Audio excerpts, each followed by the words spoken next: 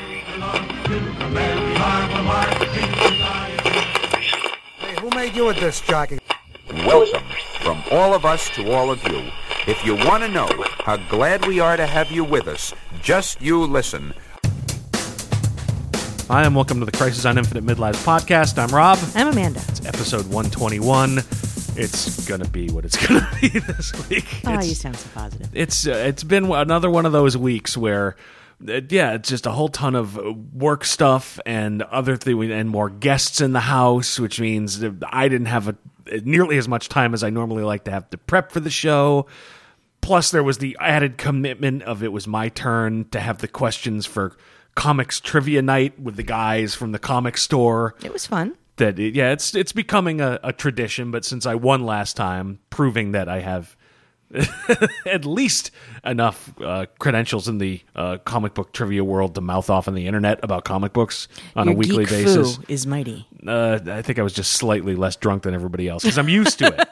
I have different habits than most people. Yes. I was able to maintain You might have been more drunk, but as functional. Yeah, but it's one of those things I've been putting them off for weeks. It's like, yeah, I'll get to it. I'll write some questions. And finally last week it was like, okay, we want to do it next week. I'm like, oh shit. So it was day after day of literally in front of the TV with a notebook, drinking beer with my phone in my hand, trying to think of, because my criterion for a question was, if I know the answer to it, then it's fair. Yeah. Like if I know the answer to it without having to look it up, and I would verify it on the phone after I would think of it. But it's 4 categories, 15 questions apiece. Some I'm better at than others. And I want to say you should have opened the night up with, "Hi, I'm Rob. I'm going to be your game master, and I would like to drink your fanboy tears." Yes. But Kneel before Zod. But is that the first question? No, the questions are far, far worse. But I felt like it was a decent mix because I've got friends who run trivia nights at bars. Yeah. And you don't want to just be a savage beating. The point is not to show I'm fucking smarter than you by thinking of these questions. Is you want some hard ones that make people think. And you want some not necessarily easy, but yeah, okay. It's more people probably know that than don't. And I really felt going in like that's the mix that I had. And that, it turns out, was not the case. So you had 60 questions. What was the high score? 35. Oh, good job. And that included, I gave partial credit for funny answers if you didn't know the answer. So really it was probably closer to like 31 or 32. It's Thunderbolt or Lightfoot? Yes. What? Yes. No. There is a correct answer to that question. But the actual question was Clint Eastwood, Thunderbolt or Lightfoot, which, considering it's mostly middle-aged dudes, there are a few women there, but it's mostly middle-aged dudes who, watch movies in the 70s and 80s. That seemed fair to me. Less fair was Simon McCorkindale, Automan or Manimal. I got that one right. You did? I got the Clint Eastwood one wrong. Well, and it shows that I keep buying these Blu-rays for nothing. No reason at all. But I will say collectively, you started in on one particular A-team question, and we all got our hopes up. Like, finally, here we go. We've got this. And do you care to repeat the question? Because I'll tell you about where I started to change my answer midstream. Yeah, I don't have the exact thing in front of me because it's I started with the A-team intro, which I don't know off the top of my head, but it was like in 1972, a crack commando unit was sent to prison by a military tribunal for a crime they didn't commit. And then we're all like, oh, the A-team, we're write that down. Yeah, but the question was, what was that crime? And then I proceeded to cross out the A-team. I'm like, you son of a bitch. And you got partial credit for making me laugh with that answer. Yeah, because then I proceeded to get the rest of it wrong because I wrote AWOL, and that was not the answer. No, it was, and I was willing to just accept the general, topography of the crime, as it were. The specific crime was they were accused of robbing the Bank of Hanoi. I accepted robbery. One person got robbery, so that was fine. But that was the one question where it definitely had an evil bent. I wanted to get people excited and then just yank the hope out from under them. You sure that they wrote down robbery as the answer to the crime, or just how they felt about the question? Either way. I'm fine with it either way. But I mean, stuff that I would think everybody would know is Well, you had like solid 15 music questions, but you've also done time in that area of media.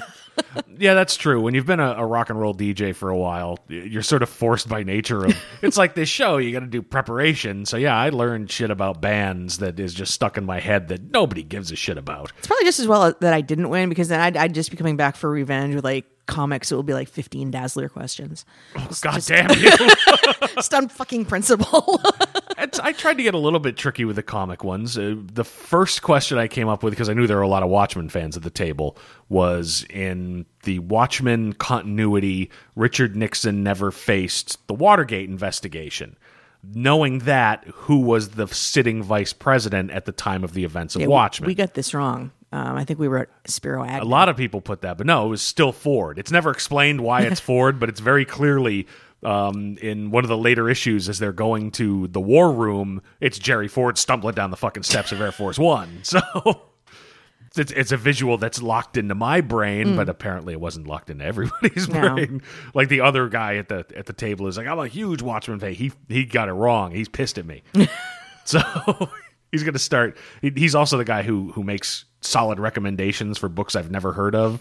Yeah, he's going to start putting like, I don't know, Snoopy books and shit. So, no, I might get those right. Yeah. So no, not in the question. She'll start recommending shit to me. Like $18 in. Well, all right. That's not the point. I know. But your questions were such a hit that the local comic book store owner who participates in this night and originally organized it wanted the list of your questions so that they could kind of go through them at the store for the rest of the week. Oh yeah, I think to make sure I wasn't just making shit up or something. But yeah, now my you've set the standard. I have been honorably discharged. I hope from my obligation. There was a winner, not me.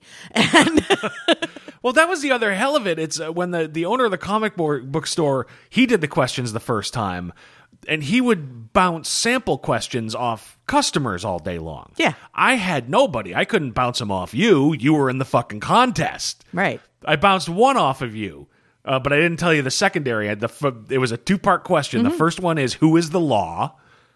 But then the bonus question is, it's a bonus point if you could tell me the law's first name. And a couple people did get it. Yeah, no, it's Judge Dredd. And then my partner got it right. Actually, it was a group of three of us, and one individual of the three of us got it right. It was Joseph. Yep.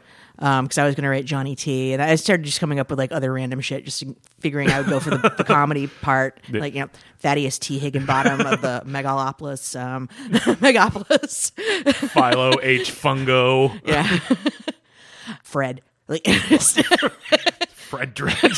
That's fucking horrible. That's spell it Phred. No, don't do that. No.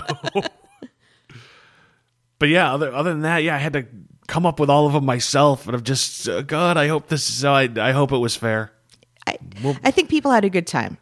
We'll find out if people start flicking boogers at me when I walk in the store on Wednesday for my new books. You're gonna be fine. So you're gonna be fine. It's like I think the combination of it was hard but fair, and there was absolutely no question that I did not win. So hard but fair. That's how women generally describe me.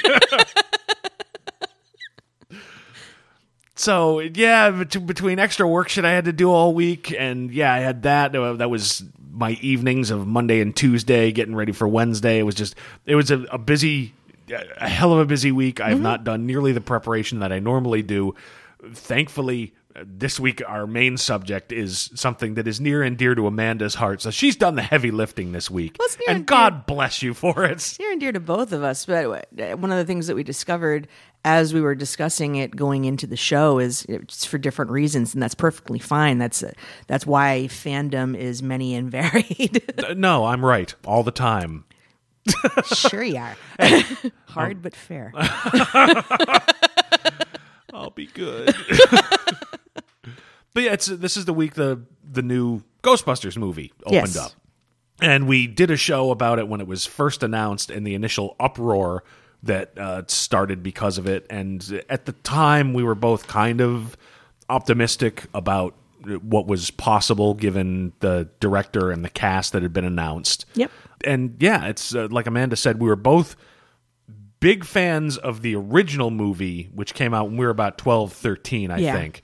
But It's 84, right? Yeah, but in very different ways and for very different reasons. So, Amanda, what was your sort of... Because I think overall, the property of Ghostbusters itself, you're a bigger fan of that than I am, even though I was a big fan of the movie at the time. It means something different to you than it did to me. Well, it hit me in all the right areas. Growing up, I clearly a giant science fiction and fantasy fan, just in general. And for me, that generally took the form of reading books. We didn't have a lot of comic books in the house when I was growing up, and my access to watching various television shows was generally limited. You don't have to cue the Sad Hulk music yet, seriously. I was ready for it. I'm ready for it. So I spent a lot of time reading a lot of fantasy books, and that generally involved, a lot of ghosts, goblins, horror stories, whatever I could get my hands on that was supernatural and spooky. Because for myself, I am a complete and absolute rational skeptic. And it's really hard for me to buy in on the belief wagon on a variety of things. I debunked the Tooth Fairy when I was 8 out of just fucking principle. Yeah. What principle? I needed to know where the quarters were going. Who's coming in my room? Yeah, but they're leaving you money. You're not waking up sticky or anything. I didn't feel a need to debunk the free dough. I feel a need to debunk the free dough for kids now who get like a tenner. Yeah. I mean, I got like 50 cents. You got 50 cents? Yeah, it's literally at a craft fair. My folks got a Tooth Fairy box. And it was round, and you'd put your tooth in it, and when you put it under your pillow and you'd wake up, there'd be... But it was the diameter of a quarter. It was to give you a quarter or two. That's what you got back in the 70s. So my Tooth Fairy story, just to derail slightly, is I decided, we're in the height of everybody's losing teeth. Yes. And I'm like 7, 8 years old, and I'm like, oh, fine. I found this wood chip that was roughly tooth-shaped. I'm like, I'm gonna go stick this under my pillow. Okay. So and then nothing showed up. So I bitched to my mom. I'm like, I put a tooth under my pillow. Oh, did you lose a tooth? No, it was this. She's like, well, why do you think the Tooth Fairy would come? I don't know. But then I did lose a tooth and then didn't tell them and then just stuck that under my pillow. Nothing. Okay. So, I was going to say, all you proved in the first one is that the Tooth Fairy's not retarded. That the Tooth Fairy doesn't fall for the short con. They don't fall for the short con. Fine. Now I've got a real tooth. Okay. No quarter. I only got a quarter. I didn't get 50 cents. Oh, I'm sorry. I feel like Rockefeller now. Mr. Moneybags. And and then again, same thing happened. And that time my mom felt really bad because, you have to tell me because otherwise how's the Tooth Fairy going to know? I'm like, because they're magic. All right, I don't buy any of this shit anymore. There's no Santa. There's a definite lack of definition around the communication system with the Tooth Fairy. Yeah, but if it's a magical being who's supposed to deposit money under your pillow, they should just fucking know. Well, there are limits to magic. John Constantine's a badass, but he doesn't, wiggle his nose and have his giant baby arms, sudden magic wang floating out in front of his fucking trench coat. He doesn't... He's often successful with the ladies. Not for a long period of time, but... I think it's roofies. That's not magic. That's not magic. It's a different set of parameters. There are limits to magic. Yes, but in any event, I was 8. It was enough for me to... nope, there's none of that. But... as they would say later on when the X-Files debuted, I want to believe. Show me something. Because I don't have it in me to just believe without some kind of, at least hint of proof. Just something. And I would go to the library after school because that's where my parents would pick me up after various extracurriculars, junior high. So I'd be down there reading, hours on end, Encyclopedia Britannica, World Book, biographies of Harry Houdini, who wanted also to believe in spiritualism, but then became disillusioned with it and became a debunker. I'm only playing this song because I had Atari for after school. Yeah, well, so I'm reading up about before Ghostbusters was even a thing. I'm reading up on spiritualism and ectoplasm and mediums and all of this shit, and I discovered somewhere in my reading that Duke University actually had a parapsychology department. You could fucking major in parapsychology. It started in the Those 30s. guys make philosophy majors look like forward-thinking geniuses. It started in the 30s and then eventually like closed in like 1984. So right around the time my heart would have been broken anyway. Like there's a major I can do something with. Like So anyway, well, Mom, I decided to major in English because it was a good compromise. I wasn't going to go anywhere with parapsychology. Nobody ever has. But I was just fascinated in the field. Like when I was in high school, I eventually took a psychology class. We had to do a project. I did the thing with the cards, not with the Milgram machine that Vinkman had, but I did the thing with the cards with the wavy lines and the shapes, and it had people like try to. It's a probability game, really. Sure. Because it's like 1 out of 5. How do you do? Yeah. Is that all there is? I think there's 5 cards, if I remember Oh correctly. my God, what a ripoff.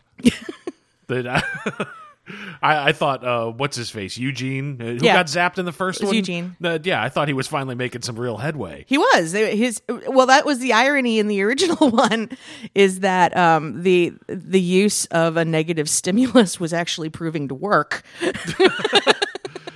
All right. I thought there was a wider array of things. No, it's like wavy lines, star, square, circle, triangle, or some shit like that. No, all right. Now I'm disillusioned. Yeah, well. So when this movie came out, it was, the combination of that plus, I'd seen Caddyshack. We had a VCR at this point. I'd seen... Yes. I want you guys to go out there and protect your balls at any cost. Yes. So, I'm excited for the folks that are in the movie, although I didn't know nearly as much about action movies and science fiction movies and comedians and all of that at that point as I would learn later on as I became older. I mean, I went to it with my best friend at the time, Kelly McCourt. We went to the Worcester Downtown Showcase Theater Cinema. It was on Main Street, beautiful former theater building. And It's like old school shit. yeah. And we went in and we saw it in that space. And it was, we came out of there just two kind of tomboy girls going, oh, so awesome. It was like, before cosplay was a fucking thing. That was, I did that for Halloween. What's sadder than like a preteen, like Halloween, like person like going out trying to get candy is me. Like I didn't like have the wherewithal to be able to really make my own outfit, so I was like wearing brown corduroy pants and a matching corduroy shirt that I had put like just like the skeeviest Ghostbusters symbol. It was sort of an egg shaped because I Like not coordinated. like a black and red Sharpie and shit. Yeah, Nice. with sort of a dog turd shaped like ghost. Because I meant well. Ding dong. Hank, there's a girl here who wants to clean the dog shit out of the yard. She's got a shoebox. It's got the same thing on it. That was my proton pack. All right. So are you saying that I need to build you like an honest to God cosplay No, for the you next don't. convention No, that we go to? you don't need to do maybe. Now the Maybe. Okay. I mean, I will not wear one, but for a project, I need projects. God knows I don't have enough going on in my life. but we were into it because of the material and how well the movie came off as a whole, the special effects standard at the time. Like we came out of there going, "Who's Sigourney Weaver?" We didn't care that she was an alien. Yeah, I think that was the first thing I saw Sigourney Weaver in too. We were trying to figure out is that who eventually turned out to be Harold Ramis. So we didn't know. It's a weird name. But we loved it, and I would go on to see it like multiple times. And for me, what I loved about it was the intersection between the fantasy aspect of it, because it was all stuff that I had read about, even though I was never really going to ever believe in it, but I just loved to see it come to life on the screen. Sure. And the comedic aspect of it, which would later on lead me to looking more critically at the movies and work thereof of like Bill Murray, Dan Aykroyd, etc. Right. It hit me on all of those levels.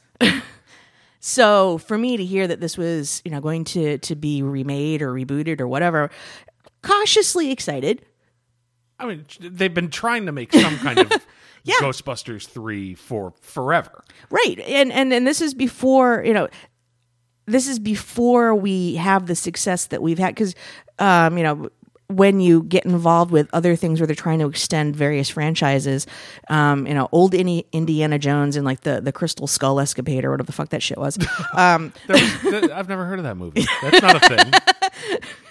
That was Don't bring your fucking lies to the show. That was just sort of like, oh, they're gonna make another Indiana Jones movie. Oh, they made another Indiana Jones movie. Yeah. You get worried because there's, for me, how the legacy character as you want to remember them, versus the reality of as they get older, how are they being handled, and is it a story that needed to be told, or are we just exploiting the memory of the franchise? And I finally started to get excited about extensions of franchises after The Force Awakens did so well. Yeah, but it took that. Let's remember we had Right. 3 Star Wars movies in between the ones of our childhood. Exactly. So I went into Ghostbusters 2016 cautiously optimistic, because there was a whole shitstorm of people that didn't want it to do well, that were being assholes about it right out of the gate. And it was hard to necessarily find fault in some ways, other than the ones that were just sort of outright, no girls, yeah. They ain't afraid of no ghosts, but they're deathly afraid of girls. And Well, because girls are icky. well, to quote the great Doug Stanhope, if you looked at a vagina up close, it's a little scary. I got shit to do. So, why don't you talk about you? I could understand a certain amount of the reaction, because for a lot of people, they have a feeling about the movie the same way that you do. Whereas for me, I really liked it as a kid. I mean, I liked it to the point that, yeah, it was the first movie I pirated on VHS, I think. Okay. I rented a VCR and bought dubbing cables and learned how to put it together, and yeah, to get my own copy of it when it first came out for rental. I think the last toy I bought, like I'm a kid and I want a toy, was a Venkman action figure from I think the Real Ghostbusters cartoon debuted like the next year. And I watched the hell out of or it. in the fall. Until it got like really silly. I mean, some people would say out of the gate it was silly, but I gave it a couple of seasons. Well, I mean, that's the thing. I never really watched a lot of the cartoon, because for me, yeah, I really like the movie. I mean, it's for a 12, 13-year-old boy. It's okay. You've got Bill Murray's humor with, special effects and big slapstick moments. And it hits all the sweet spots. But for me, it was, okay, this is my introduction to Bill Murray. And from there, the same way this week you can't turn on AMC or any, formerly UHF channel and not find Ghostbusters or Ghostbusters 2 on.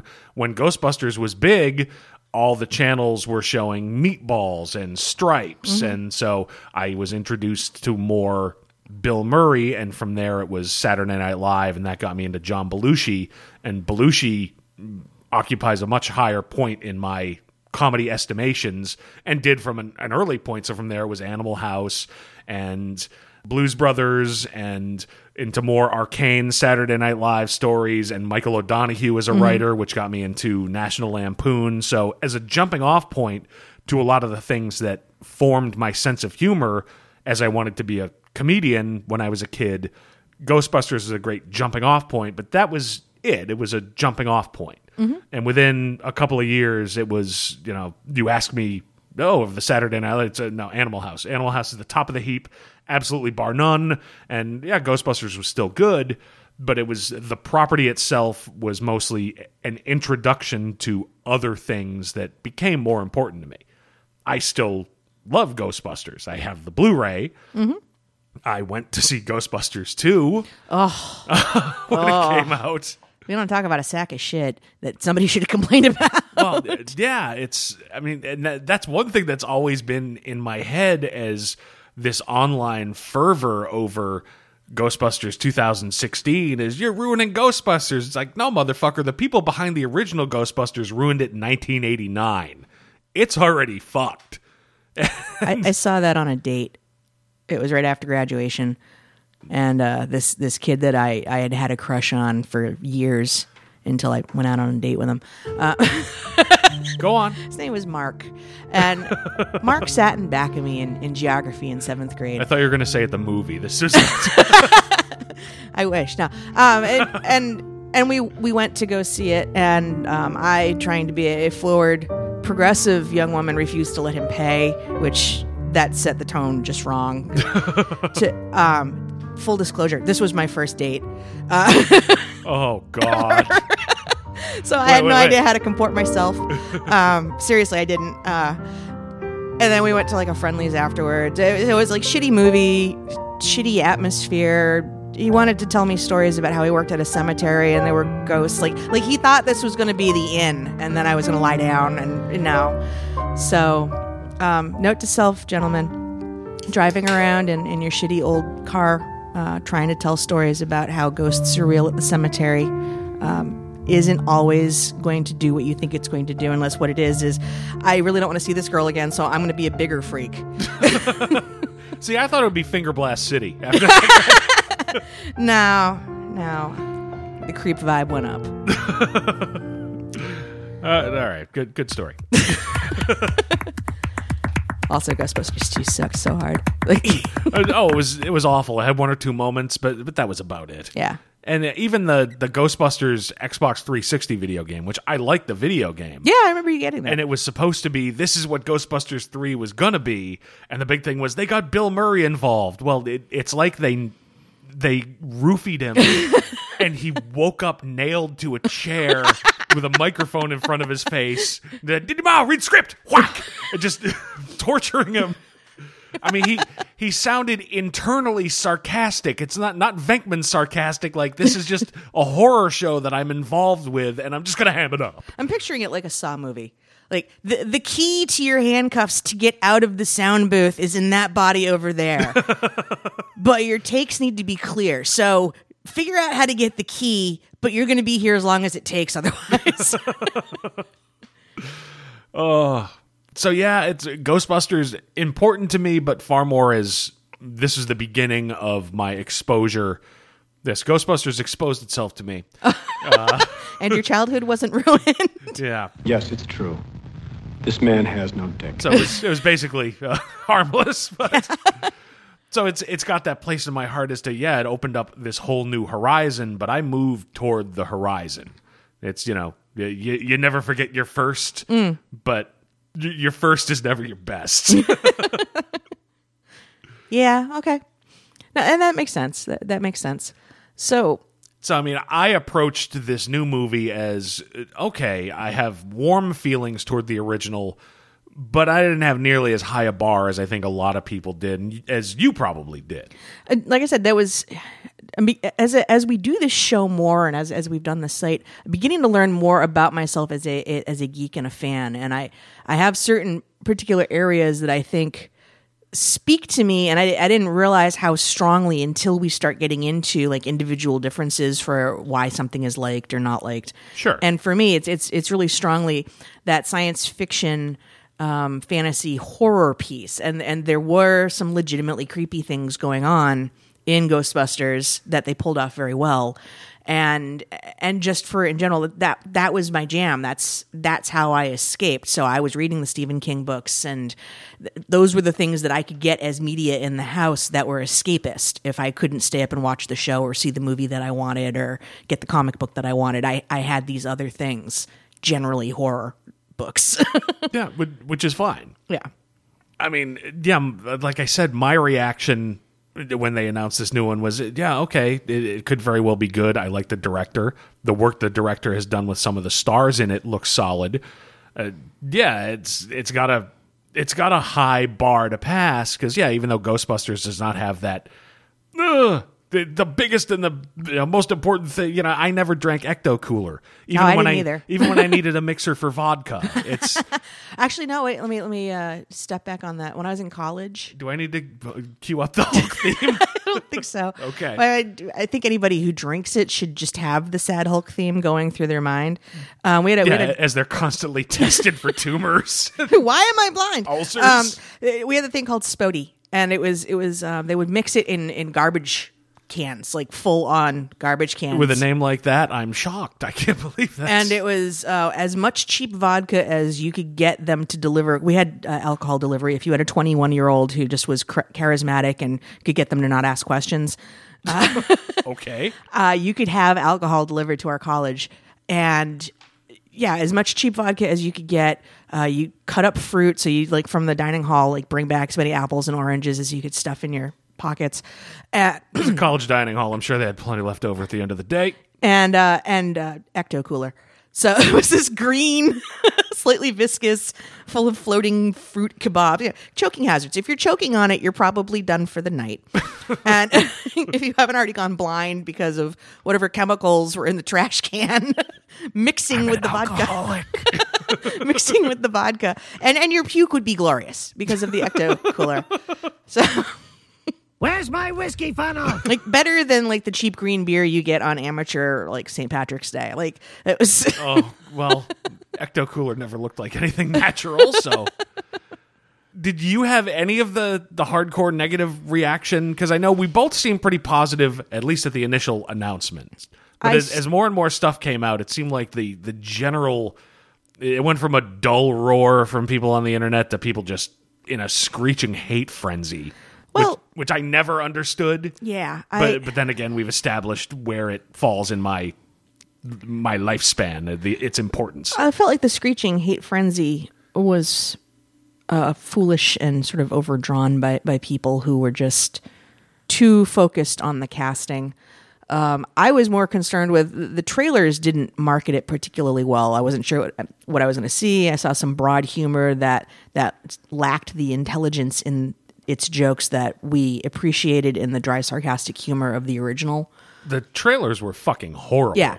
So that's where I became concerned. I'm like, oh God, please don't let them be just relying on slapstick. And there is a place for slapstick in Ghostbuster. Look, he slimed me. Yeah. That's slapstick fucking humor. Yeah. But that seemed to be the majority of what humor we saw in the trailers. Yeah, and they made it almost seem like it was a continuation of the original story where everybody who was paying any attention to it knew that it wasn't. Right. And was it Leslie Jones? Mm-hmm. The character Patty that she played in the movie didn't have too many stereotypical, Right. black female friend moments, but every single one of them, plus some they clearly cut from the last movie, from the final movie rather, were in the trailer. Right. They just loaded it's among the worst movie trailers I've seen probably in 10 years. Yeah. So the trailer made me start to be like, oh God. that was more my concern. I'm like, if this is where they're going with it,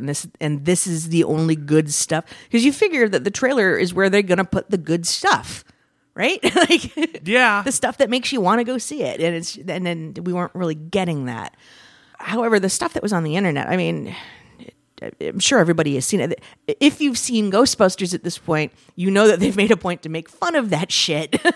yes. There are people that just are going out of their way, like, oh, it was gimmick casting. Oh, I can't believe that they should have had the original characters. Again, see my comments about Indiana Jones and the crystal skull fucking. The point is, that can't be a title. I know. Right off iTunes. After a certain point, your beloved characters are getting old, and it's not like you can't tell a good story with them, but you also have to make room for your new characters, and there is also nothing wrong necessarily with telling a new story, as long as that story is told well. And there were a lot of people that were just getting their panties in a twist because they were focusing on the casting and screaming bloody murder that it was somehow ruining their childhoods. Related note, and I put a link to it up on our Twitter, Matt Debenham, who's an author, wrote a story on Medium.com that actually explores the idea of what if the new Ghostbusters ruined your childhood? It's an excellent read, and I highly recommend it. Yeah, remind me of that. I'll try to remember to find a link and chuck it in the show notes. Okay. Because seriously, after a certain point, there's a needless amount of whinging.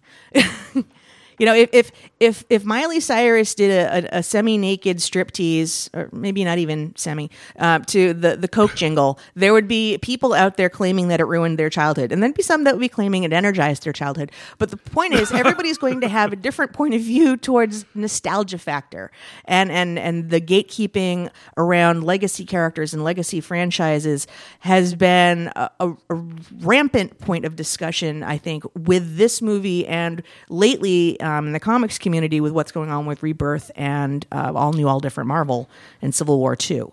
So there's a certain point where I think writers and directors have gotten a lot smarter about thinking around to what degree are we going to provide fan service, and at what point are we going to feel confident in telling our own stories.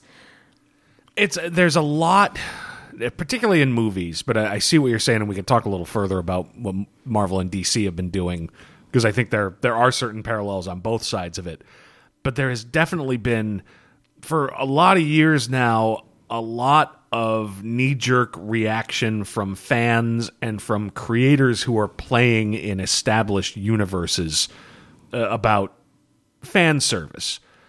And there's very much, and I am not in any way not guilty of this. See 3 shows in a row of how dare you put Watchmen in the DC universe. Oh, I had a whole episode where I yelled about Nazi Cap. So yeah, everybody's got their thing, and it's, you know, for if you're a fan, you have feelings of propriety toward things. It's this is mine. The screams of George Lucas raped my childhood with the prequels. But it's the fact that it's not your childhood. You were a consumer. Star Wars isn't yours. Mom and dad bought you a movie ticket. It influenced your life and maybe moved you in a direction of, I love this, and I'm going to follow everything and read all the expanded universe, and this is the thing that got me into this, into this, into this. But it's not really yours. But as fans, we're loud enough. I got a microphone in my face. Believe me, I'm being amplified. And with the internet, most of us are. This is what I want from my Star Wars, from my Indiana Jones. And you find a lot of, I don't want to say pandering, but I think there's a certain amount of pandering toward that. George Lucas did not pander. He made the prequels the way he wanted to. They weren't real good. yeah, For the most part, but he still made a shit ton of money. Yeah, if there was pandering, it was the third one, and then by then he'd learned his lessons across too. Is like, let's just give some people what they want up to a certain point. And that's all right. Well, the third one's the best. Well, it's the third one is the closest to, oh, this is what I want to see. Yeah. Did that make it a good movie? No. But that's part of the problem. Yeah, Indiana Jones and the Crystal Skull, real piece of shit. Yeah. It was just terrible. There's no reason Indiana Jones at that point 69 should be fighting fucking Russians and swinging like Tarzan. Yeah, it was ill conceived. I have similar trepidation about the new Blade Runner that's coming out. I have zero interest in the new Blade Runner. The same way I had zero interest in the new RoboCop. Yeah. The original RoboCop is as close to as perfect a sci-fi satire as you're going to find anywhere. Well, and that's a good point, because a lot of, the guys, and they were for the most part guys on the internet, screaming, "I am the gatekeeper," which is ironic. Go find yourself a keymaster. Saying, "Oh, it was a Ghostbusters from 1984 was a perfect movie." No, it wasn't. It had flaws. It didn't need to be remade. Why did they need to remake it? Why do you need to remake anything? It's happening. They remade RoboCop. It sucked. They remade... Let's be fair. We have not seen the RoboCop remake. Okay. I didn't avoid it the way a lot of people... RoboCop is probably as near and dear to me as Ghostbusters is. Yeah. But, yeah, they're doing a remake? Fuck that. I don't care. I'll catch it on cable at some point. All right, the other one was Total Recall, which, I think I saw the remake, and I was kind of like, oh, okay, that happened. Yeah, we dialed it up on cable. I just happened to be flipping and got it on the TiVo. But, as much as I enjoyed it, not to the degree that I enjoyed Ghostbusters, but the 1990s one, who doesn't like to listen to Arnold Schwarzenegger mumble through things? Yeah, it's a big part of my childhood. I don't have any particular fond feelings of Total Recall. You bought that Blu-ray. Yeah. It's a lot of people do, and God knows I love Paul Verhoeven. Just talking about RoboCop. Yeah. Yeah, Total Recall. All right, yep, three-titted woman. Okay. Came out when I was 19. I'd seen boobs. One extra was not going to help me out. I mean, there are some other things, I suppose, that there's a certain similar fan base, not in the same way of the rabid fanboys who are trying to gatekeep on this, but that were similarly disappointed with, and I haven't seen it, Gem and the Holograms movie, because they had fond memories of the cartoon from their childhood, and they felt that the movies took it in a different and far more sort of corporate direction. And so it bothered them in terms of how they felt they were given any kind of fan service. But that's the thing. Fan service, it's a double-edged sword. You're right. It's great to be shown what you want. Does that make it good? Well, that's the question. It was good to see Michael Corleone again. I disavow all knowledge of Godfather 3. A lot of stuff went wrong with that. Yeah, okay. On the other hand, I loved the A-Team series as a kid. I also enjoyed the movie. It didn't do nearly as well as I think people had hoped it was going to do. But that was a solid, fun movie. It doesn't make you any smarter. It was arguably smarter than any episode of the television show. Yes. What are some other things from my childhood that I would view with a certain amount of interest, but also trepidation? Buckaroo Banzai. Like, that would... Yeah. I would watch a Buckaroo Banzai reboot or remake. I'm not sure it could live up to my childhood. Not that was a stellar movie, but... I remember distinctly talking about the Battlestar Galactica remake yes. with Trebuchet when the miniseries was coming out, and he's like, that's going to be shit. No. Exactly. Season, or rather series finale notwithstanding, yeah. That was shit. They took a concept and did something radically different with just the germ of the idea in place that was wildly successful because that was in no way fan service. The Cylons look different. I'll argue the Cylons and how cool they looked in the 70s are all anybody really gave a shit about that show. Yeah. I mean, that was the one show that came out when I was like 8 or 9 years old. That's the one show where all the toys I bought were the bad guys. I had a Cylon action figure, and I had the Cylon Raider with the second generation, with the ones where you couldn't shoot the rockets down your throat.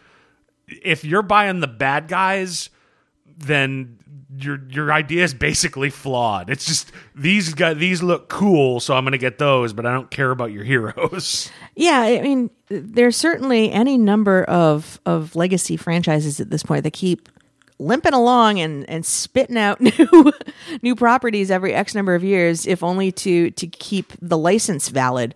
Terminator, I'm looking at you. And well, let's be fair, we haven't seen Genesis, probably for good reason. Yeah.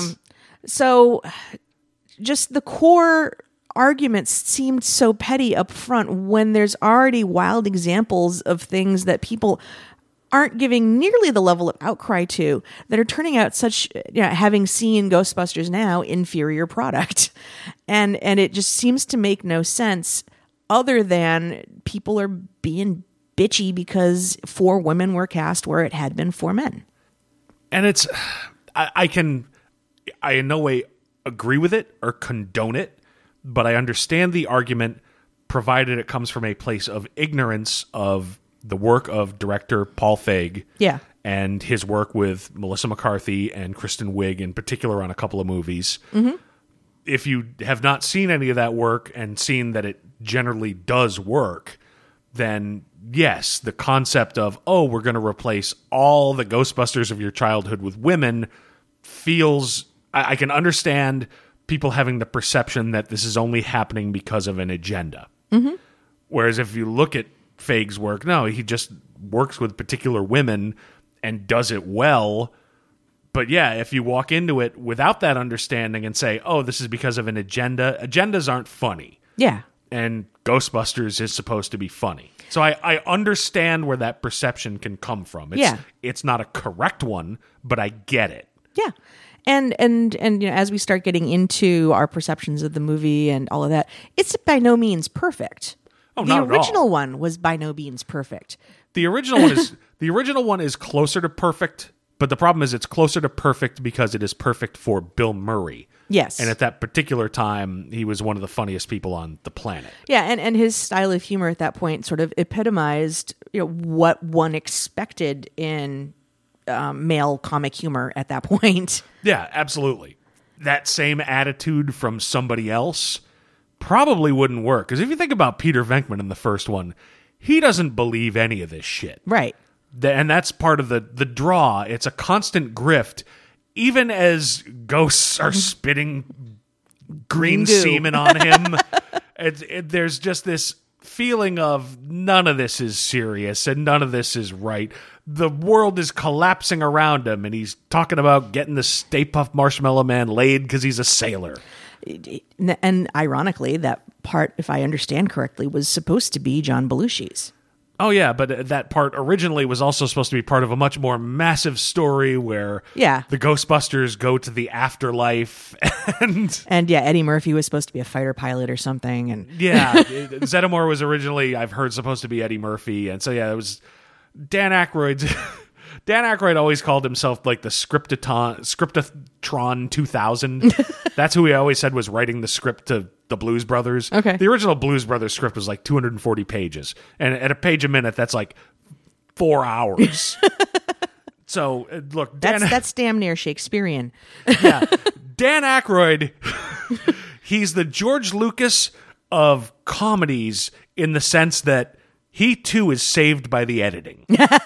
There's a reason that Dan Aykroyd has written a few movies. He did The Blues Brothers, he did Ghostbusters, he did Spies Like Us, and I think that's about it. The world was not pounding on Dan Aykroyd's door for more fucking scripts, because the scripts that he turned out really they didn't need a scalpel, they needed a chainsaw. They needed to be shaped by other to turn them into an actual movie. An examination of the afterlife and the actual existence of ghosts had to be turned by Ivan Reitman into a story about a small business. Yeah. That's the kind of work that needed to happen to Dan Aykroyd's scripts. So Makes sense. Makes sense. So, yes, Ghostbusters, if you take out Bill Murray and drop in almost any other actor whose role is, I don't believe any of this shit is going on, you've just punctured that movie.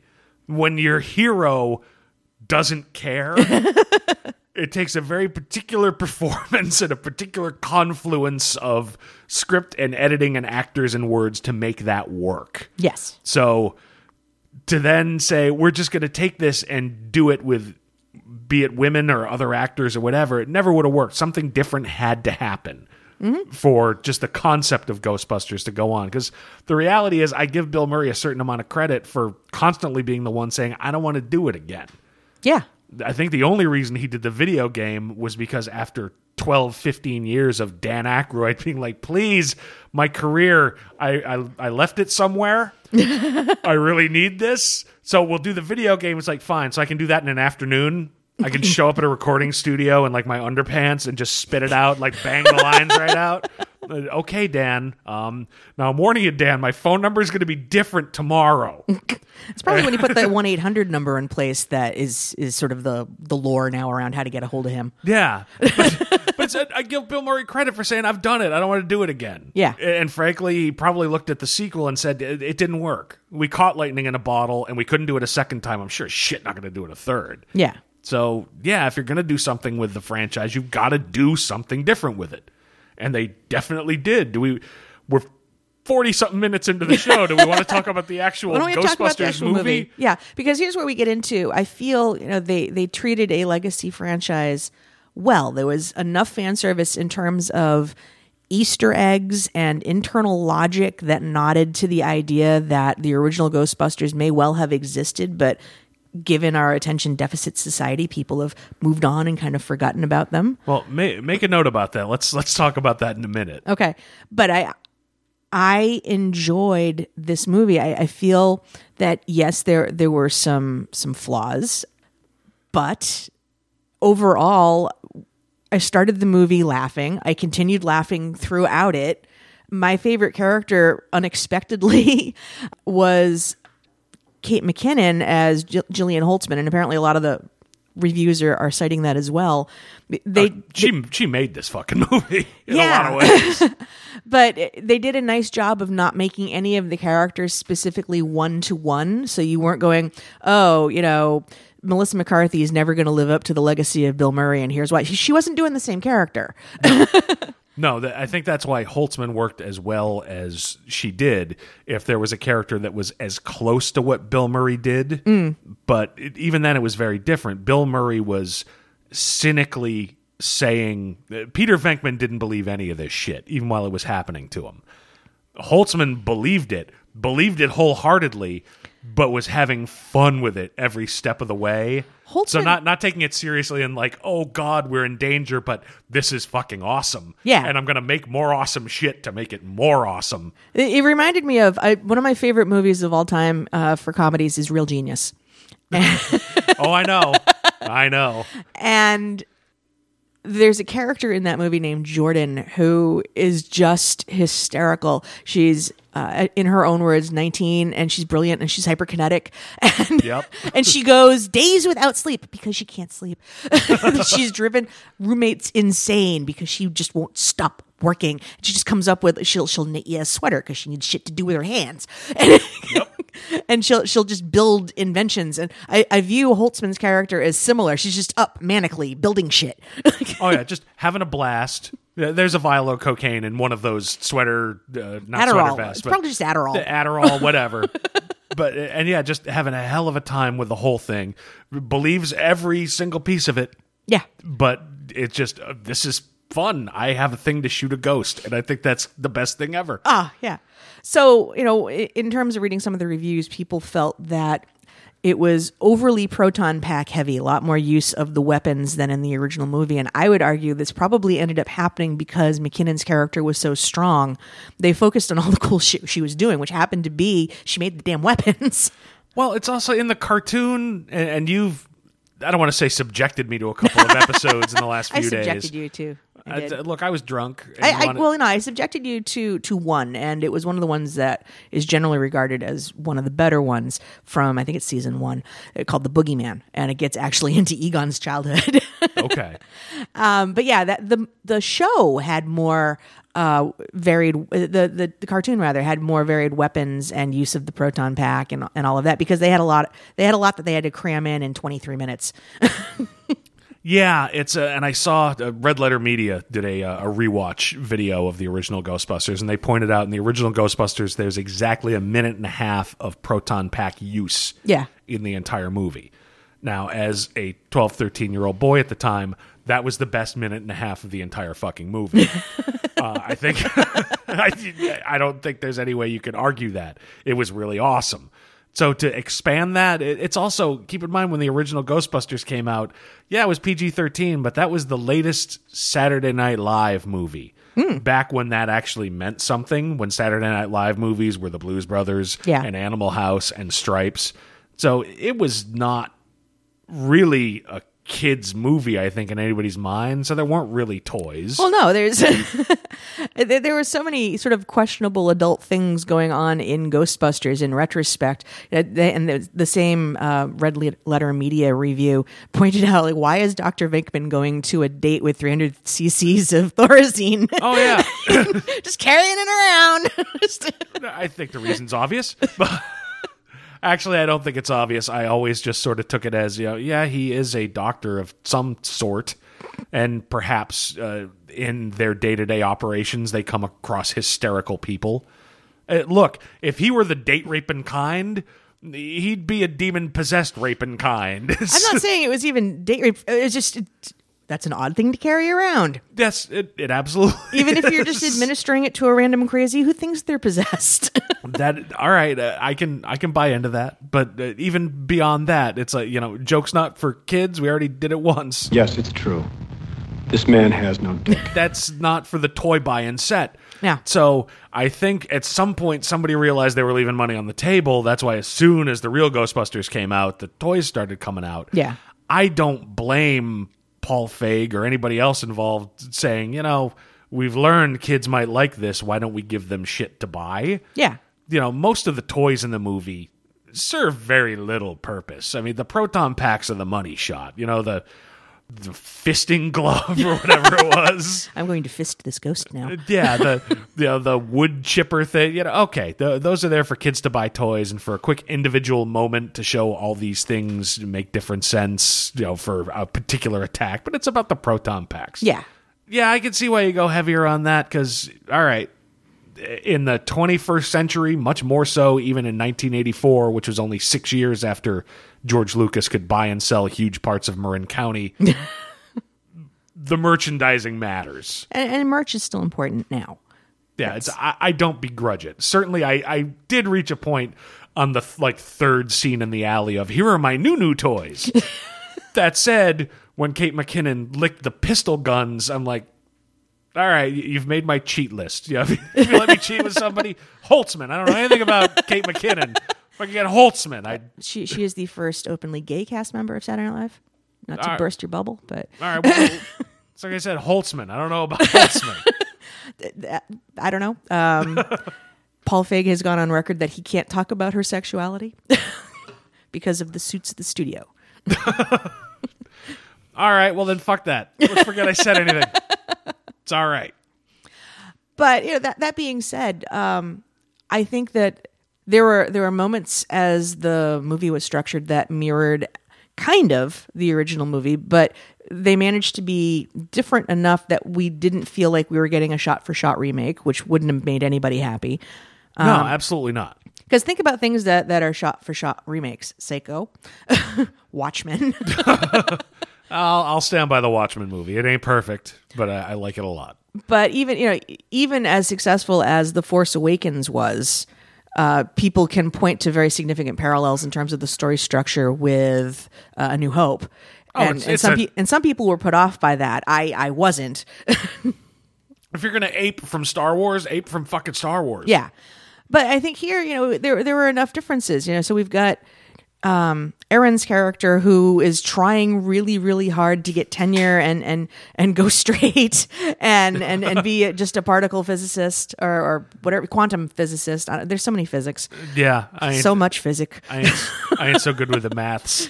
I can't do the maths. And the discovery that this book that she wrote back a number of years ago with Abby is now going to threaten her possibility of tenure. That gets the band back together again, and everybody gets kicked out of their various academic pursuits. Yeah, and that's one of the things I liked.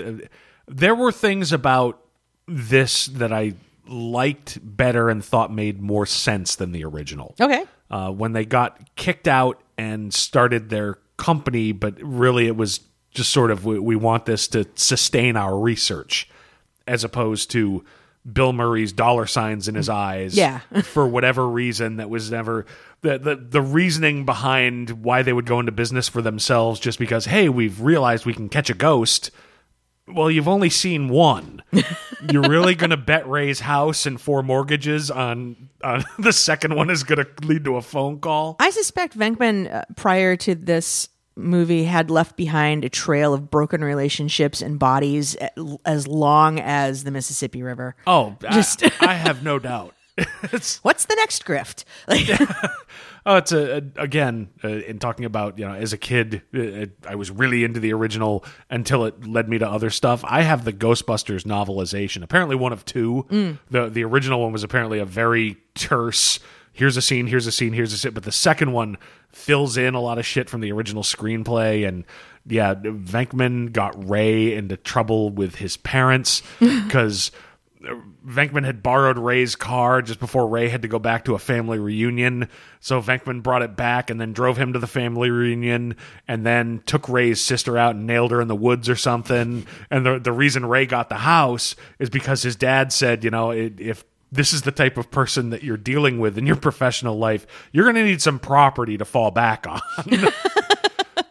So yeah, Venkman had a reputation. I think he grew up with carnies or something in the book.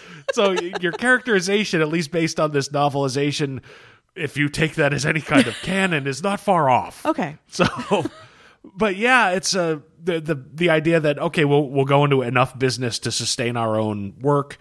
the idea that the government believes this stuff. It gives a reason for people with unlicensed nuclear reactors on their back to wander around without too much interference. Yes. Beyond, being publicly debunked in air quotes to We're going to keep disavow everything- you, but Yeah, but we'll let you keep operating because you're useful. And yeah, the fact that who was the villain? Rowan. The fact that, number one, there was an actual antagonist and who was doing something concrete to cause the increase in supernatural activity. And ironically, was doing it because of the book that Abby and Aaron had published, which gave him enough background that he could use apparently his own physics skills to create these unlicensed fission machines. Yeah, but the fact that there are unlicensed fission machines that are bringing ghosts forward, as opposed to the only. If you look at the original Ghostbusters in the wrong way, too hard, it just falls apart. Hey, Yeah. we've invented a way to catch a ghost. Purely by coincidence, Zool is trying to fuck his way back through the refrigerator across town. So, Yeah, and but that's one of the things that it was obviously very specious science, but as a 12-year-old, the idea of we can harness the nuclear power to break through these veils, maybe we can find a way to like bring science and magic together. That, I'm 12. That made me excited. that made everybody excited at 12. That's a cool idea that, particularly in 1984, nobody had ever really addressed before. Yeah, and so I think they do a nice here's fan service nod towards that fan service by saying, okay, so in this particular continuity, we're talking again about how do we harness the atom in order to breach that veil, and not in a heavy-handed way. Yeah. So they did I think a tight job with that piece, even right down to the giant system that Neil had built in the basement of this hotel. Apparently nobody noticed because he's just so beneath contempt to everyone he knows that nobody ever goes down to check the basement. Yeah, but you know what? I could buy that because for every story you hear about, he was a quiet boy. I can't believe he had a freezer full of fucking human heads. Yeah. Nobody goes near the weird ones. That's how they can accumulate a freezer full of fucking human heads. If they're really nice guys who don't keep to themselves, somebody goes in and goes, "Hey, Neil, what's in the freezer, dude?" So I could kind of buy that. Yeah. In terms of other things, I would have liked to have seen a little bit more backstory on Abby and Aaron, although I'm not sure how you get that in there and not make the film substantially longer than it was. Yeah, in the age of DVD, there may be something there, but there was enough of it. At some point, I might like more of an examination as to how accurate the year-long haunting of, which one was it? Aaron, Kristen Wiig. Yes.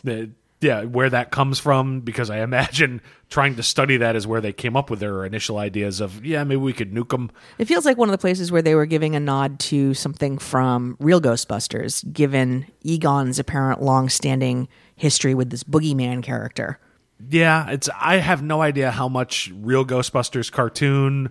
Well, I felt like between that and the character design for McKinnon, which looks an awful lot like Egon from the Real Ghostbusters, and the various weapons, because those kind of bombs and other goofy things showed up. Yeah, it's look, they took all the elements that worked, and I'm just sitting here thinking, I think it's probably the best possible thing they could have done was to say, you know what, we're going in an entirely different direction. Yeah. With entirely different kind of characters. Because I'm sitting here thinking, over the years, we've had, after the first two movies in the video game, season upon season of cartoons. Who is it? IDW? Do they have the license for Ghostbusters? I think so, yeah. A variety of Ghostbusters comic books, all of which I've tried, and none of which have worked. Because if you're talking about the original Ghostbusters, I'll say it again, it's without Bill Murray, it's not that compelling. Right. That's the best part of the original Ghostbusters, and whether you replace him with Lorenzo Music in the cartoon, or somebody trying to ape his tone in a comic book or a novelization or something, it just doesn't work the same way. Right.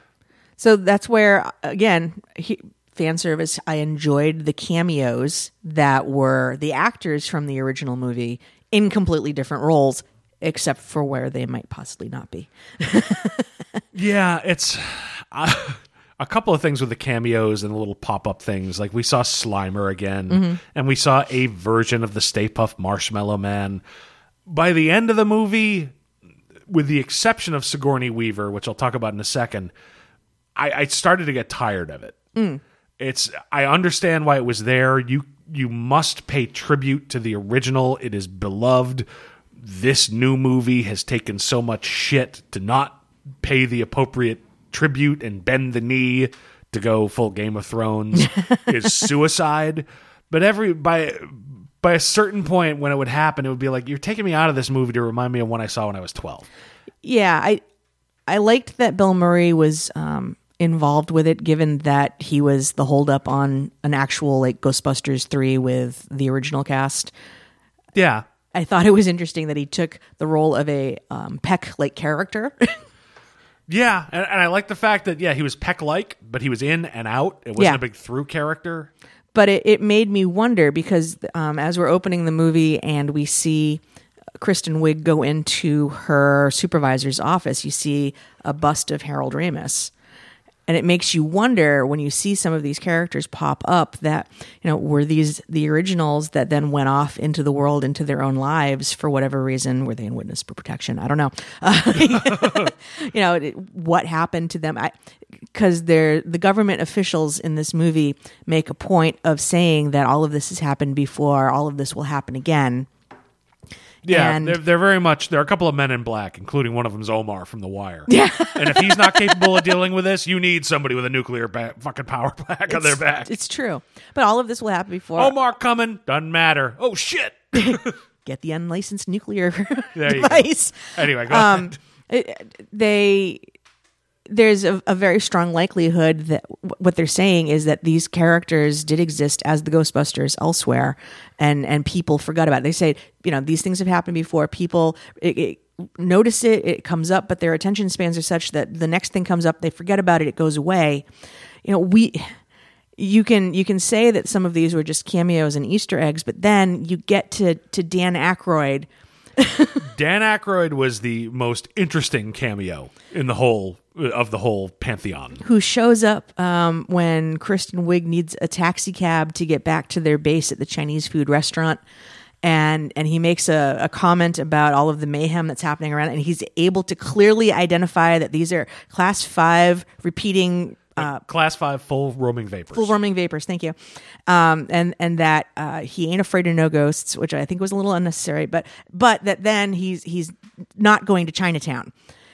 As an Easter egg, in the original movie, there is a newspaper headline that they show, Ghostbusters bust spook in Chinatown. No other explanation. Doesn't show up in the novelization. What the hell happened in Chinatown? Yeah. And why was it so bad that he never wants to go back there? But that character seemed to me, with the logic they were trying to set up from the Men in Black, saying that this has happened before, people then forget about it and we all go on with our lives, that these characters were still out there. It wouldn't be that much of a stretch, particularly given that Venkman never really bought into the ghosts, even as he was fighting them, that after everything started to go south and go away and they were getting less popular, reinvent yourself as somebody who debunks spiritualism. Sure, that it makes the absolute most sense for somebody like Venkman to do, because he knows the grift. He knows what the long con looks like. Yeah, while watching the movie, it didn't occur to me at all. And you brought that up talking about it later. And the more you talk about it, the more it kind of makes sense to me. And it makes sense to me considering what happened to Bill Murray in this movie. And we'll just, spoilers. We spoil everything on this show. Why should this be different? At this point, you've probably been excited for Ghostbusters and have seen it. Or you're like, nah, fuck you. Either way. You're like Megan on a Key and Peele sketch. No!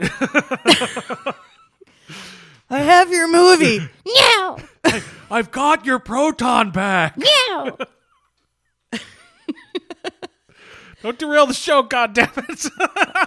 Apologies to Key and Peele. But anyway, the idea Venkman came back under a different name, and the fact that his character was just almost immediately killed. Yeah. And I can see Bill Murray maybe being told, no, we have this idea that maybe we find out later on that the original Ghostbusters happened. He's like, fine, I'll be in your movie, but you fucking kill me. Yeah, So so I never have to come back as Peter Venkman. the Han Solo thing. Yeah. I'll be in episode 7, but you fucking kill me. Yeah. But, and yeah, the idea of, look, Zeddemore started out as a blue-collar guy, and yeah, all right, he's been around the dead all this time. Sure, I'll be an Undertaker. Whatever, doesn't matter. Yeah. I don't know how you really fit Dana Barrett into that as...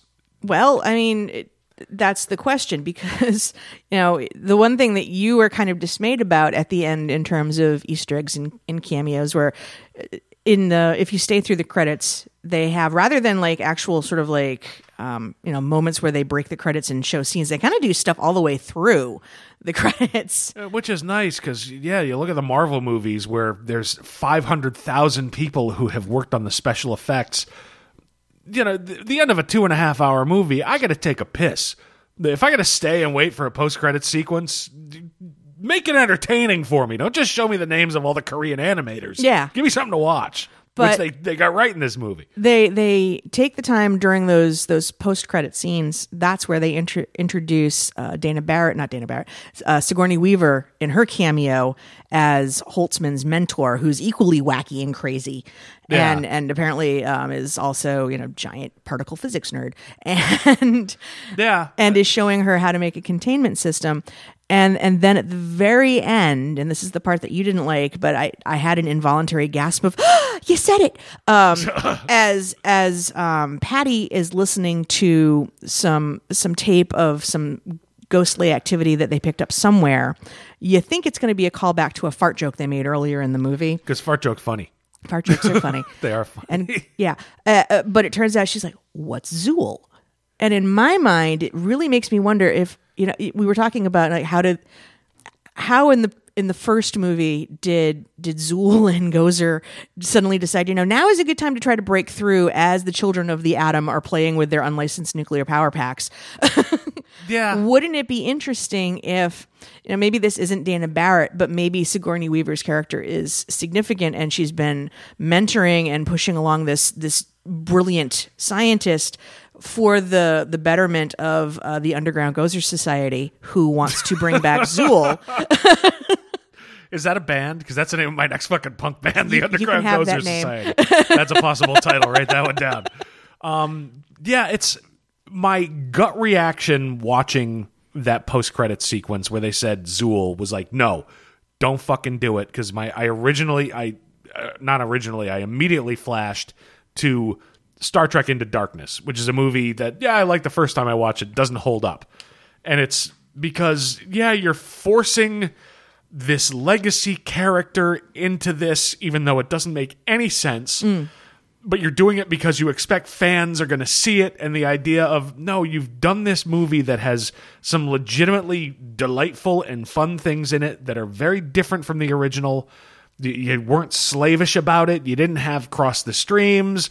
You didn't have a Walter Peck. You've done something original within the confines of an established property, which is kind of rare. Don't take a step back and try to remake Ghostbusters 1. That was my gut reaction. Yep. And then you gave me the theory of, well, maybe that cabbie really was Ray Stantz. Yeah. And the more I thought about it, I think there's a lot to that, because this is all wrapped up, like I said, in the concept of the mayor and clearly some larger government agency said, yep, we know there are ghosts and we're dealing with them, which is not something we dealt with in either of the first two movies. So the idea that if they actually happened, now people are aware of it and trying to preemptively deal with it. And how do you do that in the internet age? Yeah, so the idea that, all right, maybe in order to make all this go away and people forget about it, people were put into, if not witness protection, something else, and given other livings.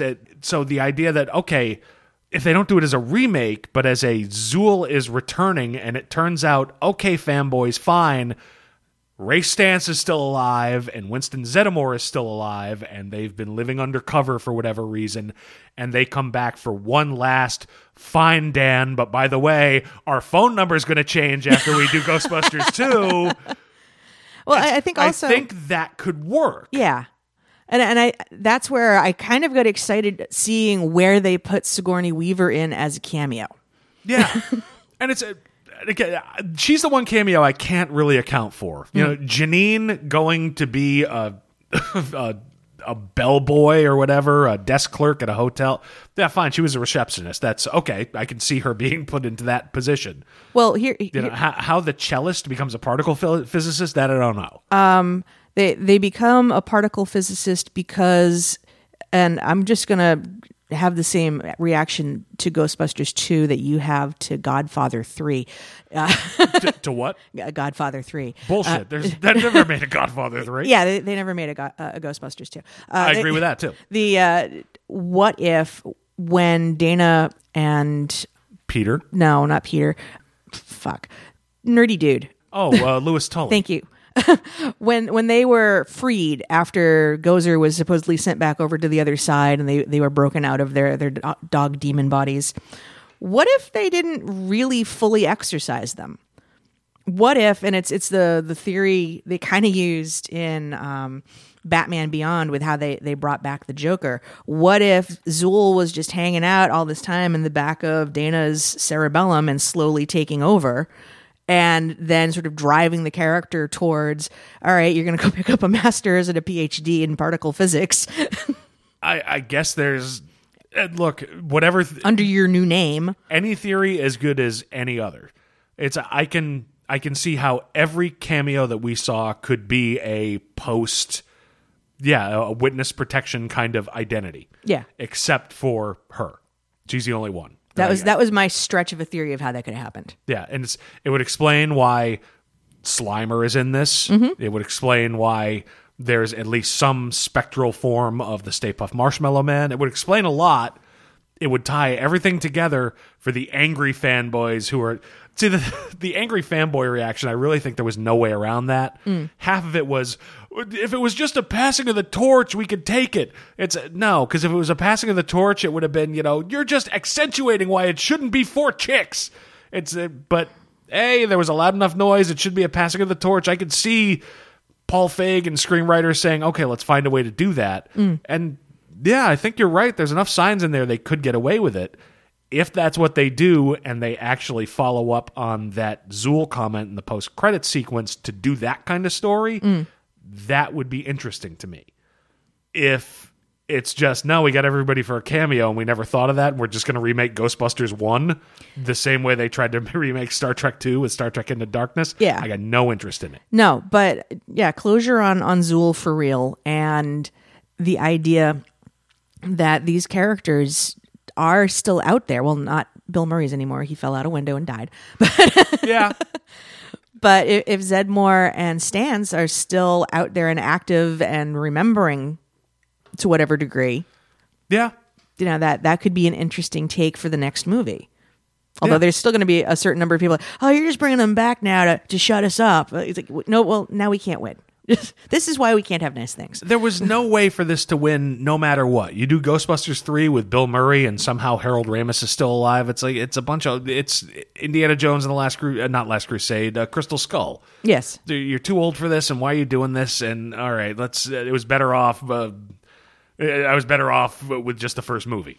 Yes. Indiana Jones and the Crystal Meth. Yes. If they'd done, they did something completely different. There was no way to win on this with a certain percentage of people. Yeah. Look, if the first Ghostbusters movie is the most important thing in your life, I get it. Again, I'm the one ranting about Watchmen in DC Universe. It's a travesty. It's terrible. I hate it. Even though I really like most of what DC Rebirth is other than that so far.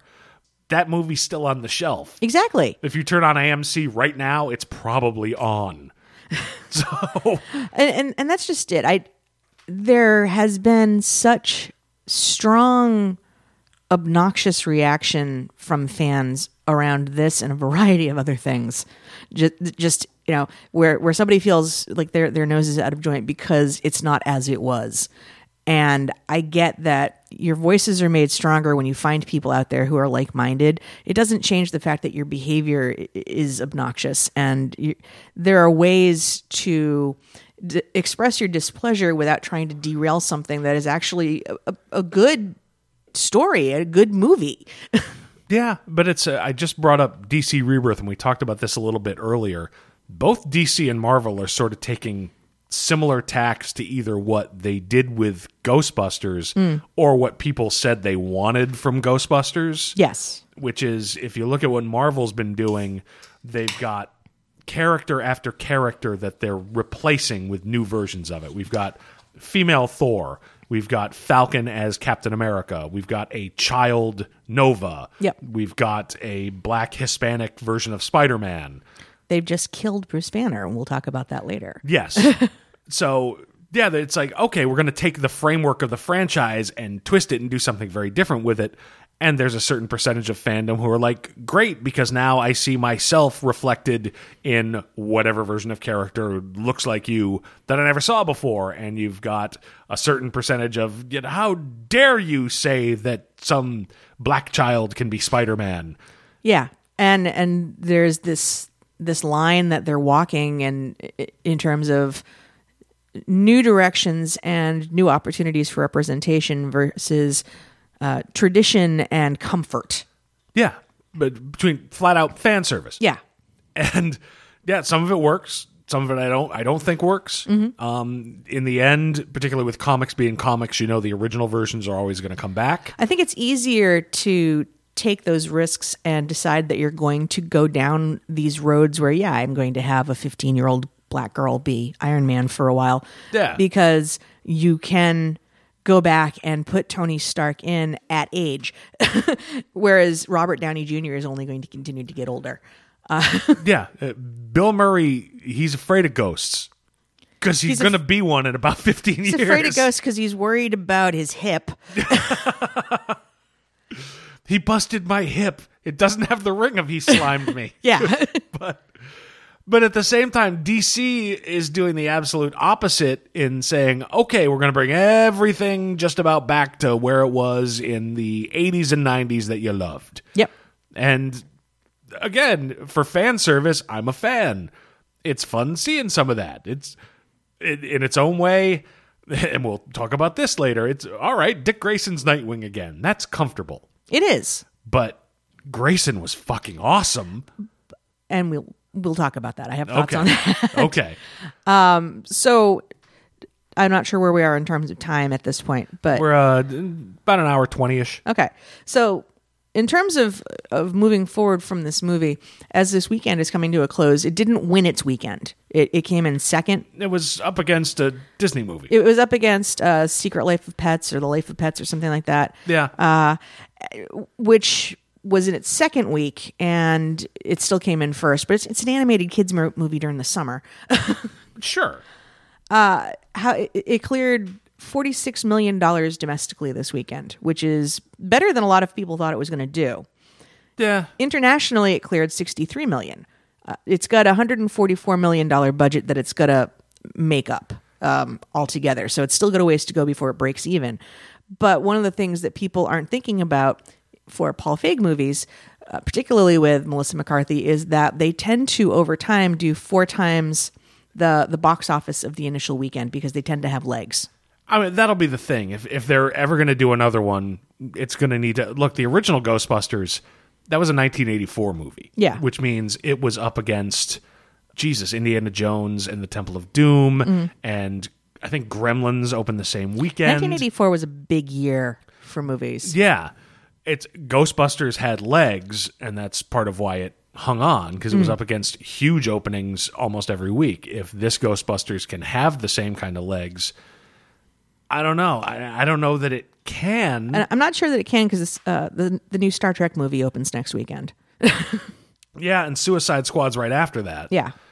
And movies are just sort of different than they used to be. Things don't hang around for X number of weeks unless they make the money. So Yeah.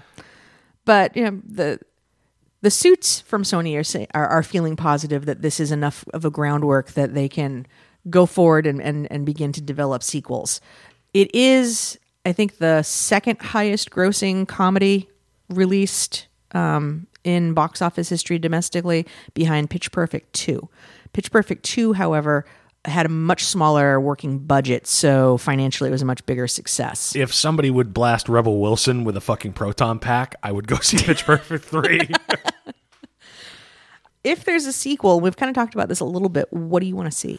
I want one of two things. If they're going to go with the Zool thing, yeah, show me that the reason there are men in black and an understanding at the mayoral level. And by the way, just a quick shout out to Andy Garcia. Oh my God, as yes. the fucking mayor. Yes. That one moment of, you're like the mayor in Jaws. He's like, don't compare me to him. Ever! He was great. He was. Yeah, if you're going to go that route, then fine. Show me that there is a connection between the original Ghostbusters and this, and sure, fine. Use that as give Dan Aykroyd his last payday, give Ernie Hudson a reason to go to every comic convention for the next 15 years. He gonna anyway. But, and make it a unified whole so that, fine, if really your bitch about this movie is it's not part of the Ghostbusters universe, now it is. We can move on with our lives. Yeah.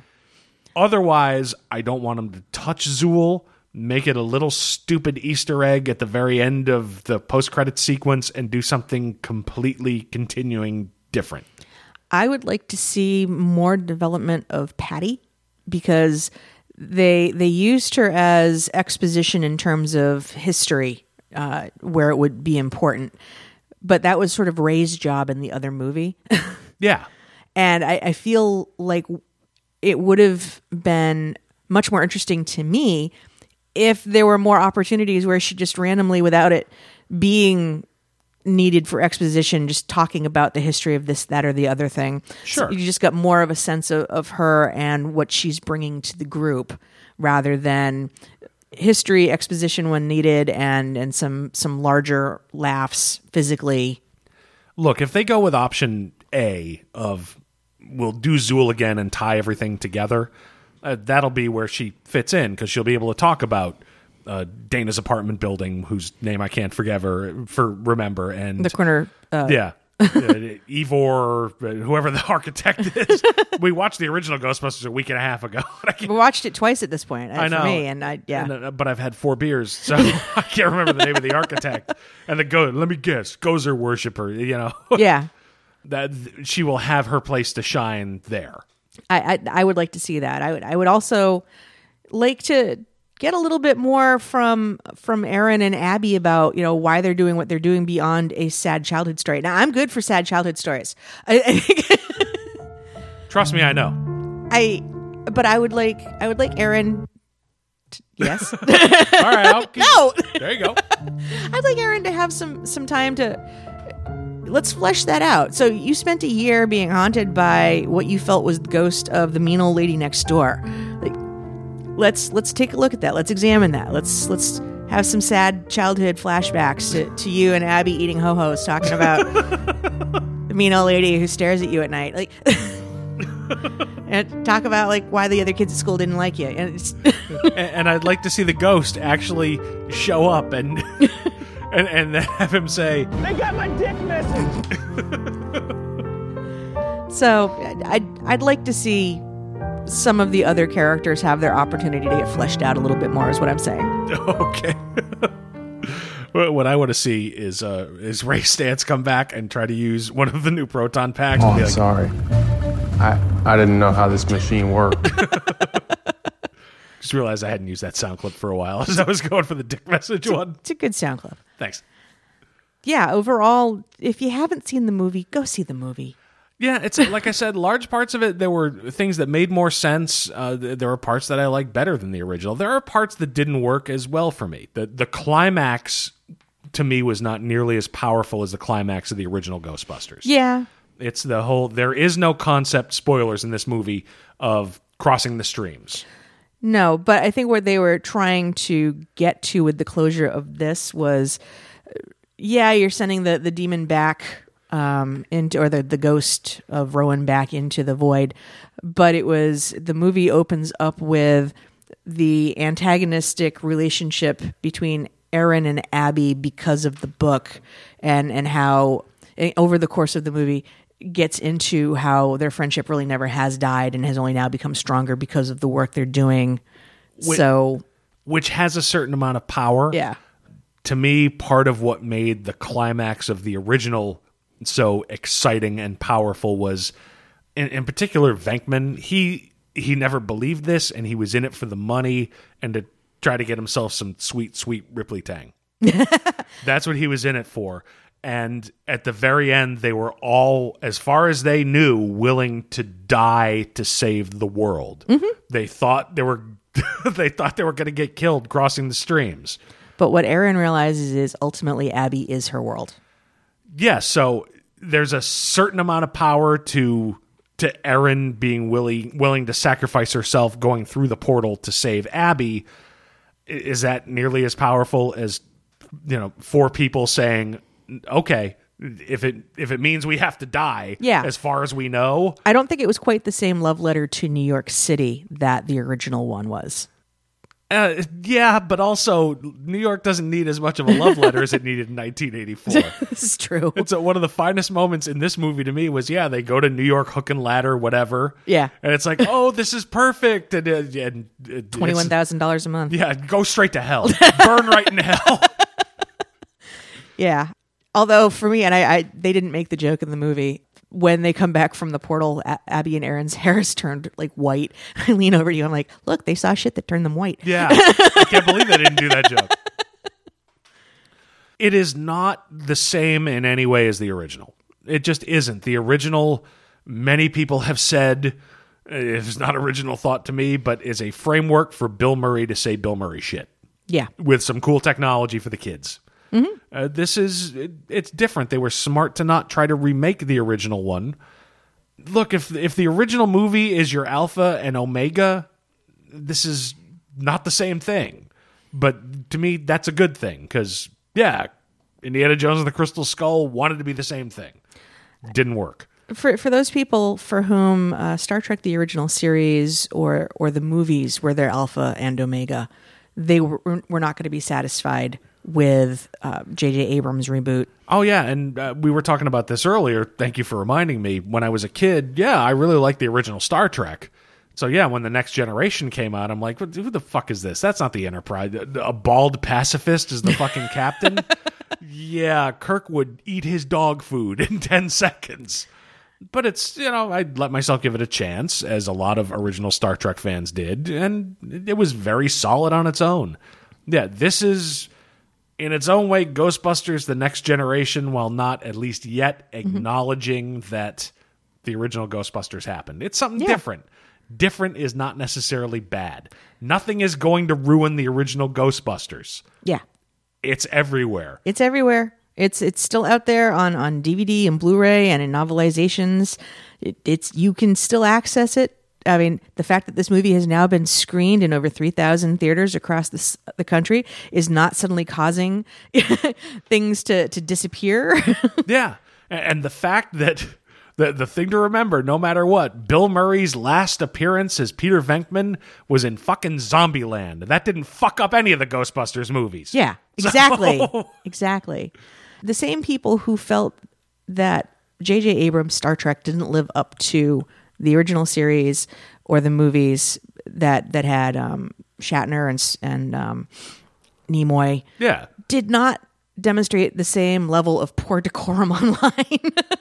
It's look, it's the internet, which means there's a certain amount of sexism. The same way there's a certain amount of racism. I'd like to give most geeks the benefit of the doubt and have the motivation be that they don't understand the work that Feig has done with some of these actresses and have come out with really solid movies. The Heat is better than it should be. Spy is far better than you'd think it would be. Yeah, Spy, you can be reductive of those movies. Spy is James Bond if James Bond was a fat girl.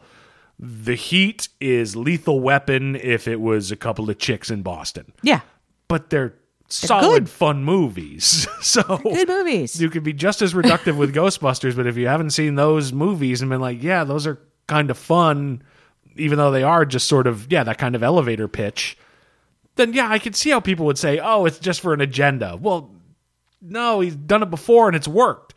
Why do you fuck with success? Yeah.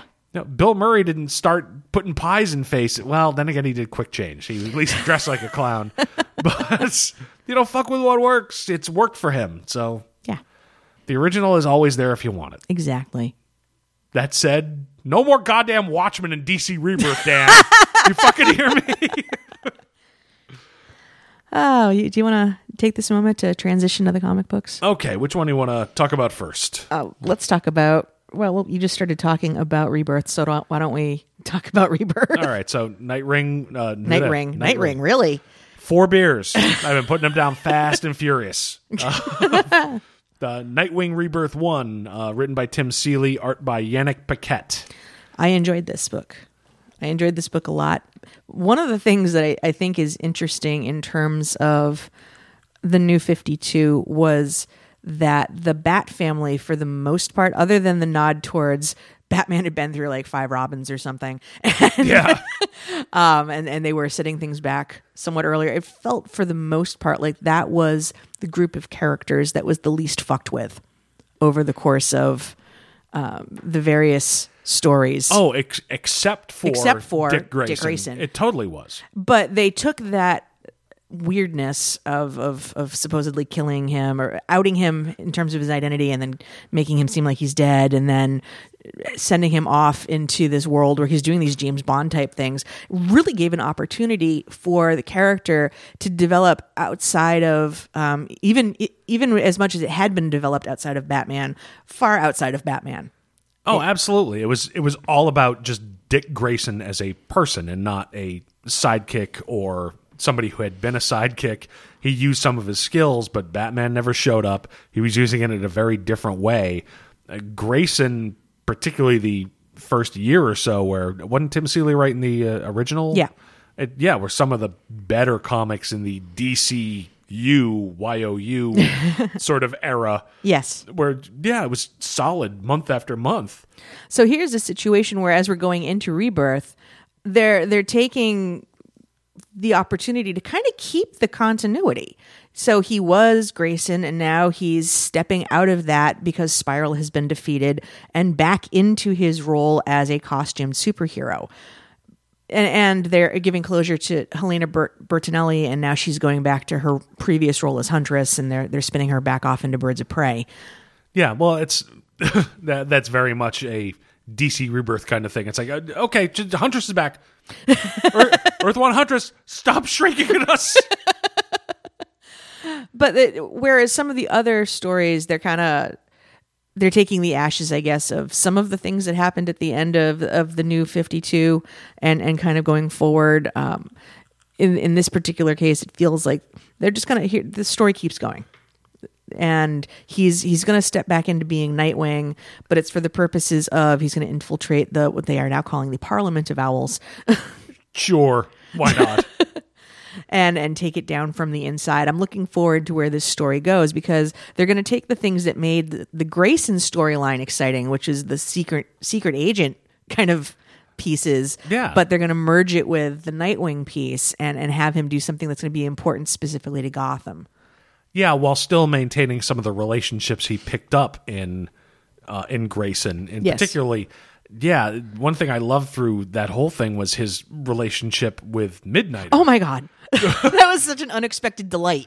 Actually, it's Midnighter. I think has kind of gotten the shaft in DC Rebirth because that series really it grew on me as it went on. I'm going to miss that series.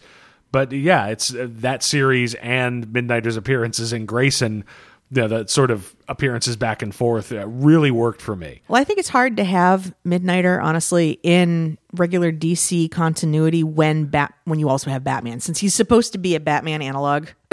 Oh yeah, it's a standard Warren Ellis, Yeah, so of course we'll have a Batman, but obviously he's queer for Superman since they're the world's finest indeed.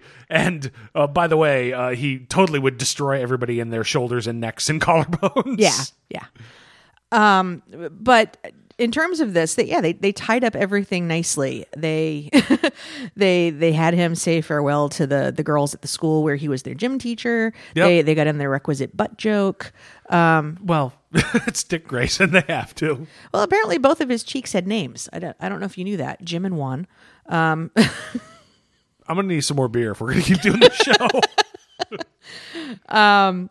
They had him sort of get some closure with some of the other characters, but leaving the door open, such as Midnighter and I want to call him Tony the Tiger, but he's not. That's what Dick calls him. The other agent who's still with Spiral and now running things. Yeah, it's the arc of Dick Grayson's character since the end of Forever Evil. I'm willing to admit I was wrong. My initial reaction when I saw the first solicits for Grayson, where he's carrying a gun, I'm like, you got him completely wrong. You don't know Dick Grayson at all. Grayson was a really good book. Yeah. And I'm going to miss it, but with some of the same creative talent on Nightwing, okay, I'm glad to have Nightwing back. But this is where, relating it back to what we were talking about earlier with movies, one of the things I've learned about myself as a fan with these various writing arcs on comics is trying to slow down my knee-jerk reactions. Like I will have them as loudly and as just shrieking like a harpy.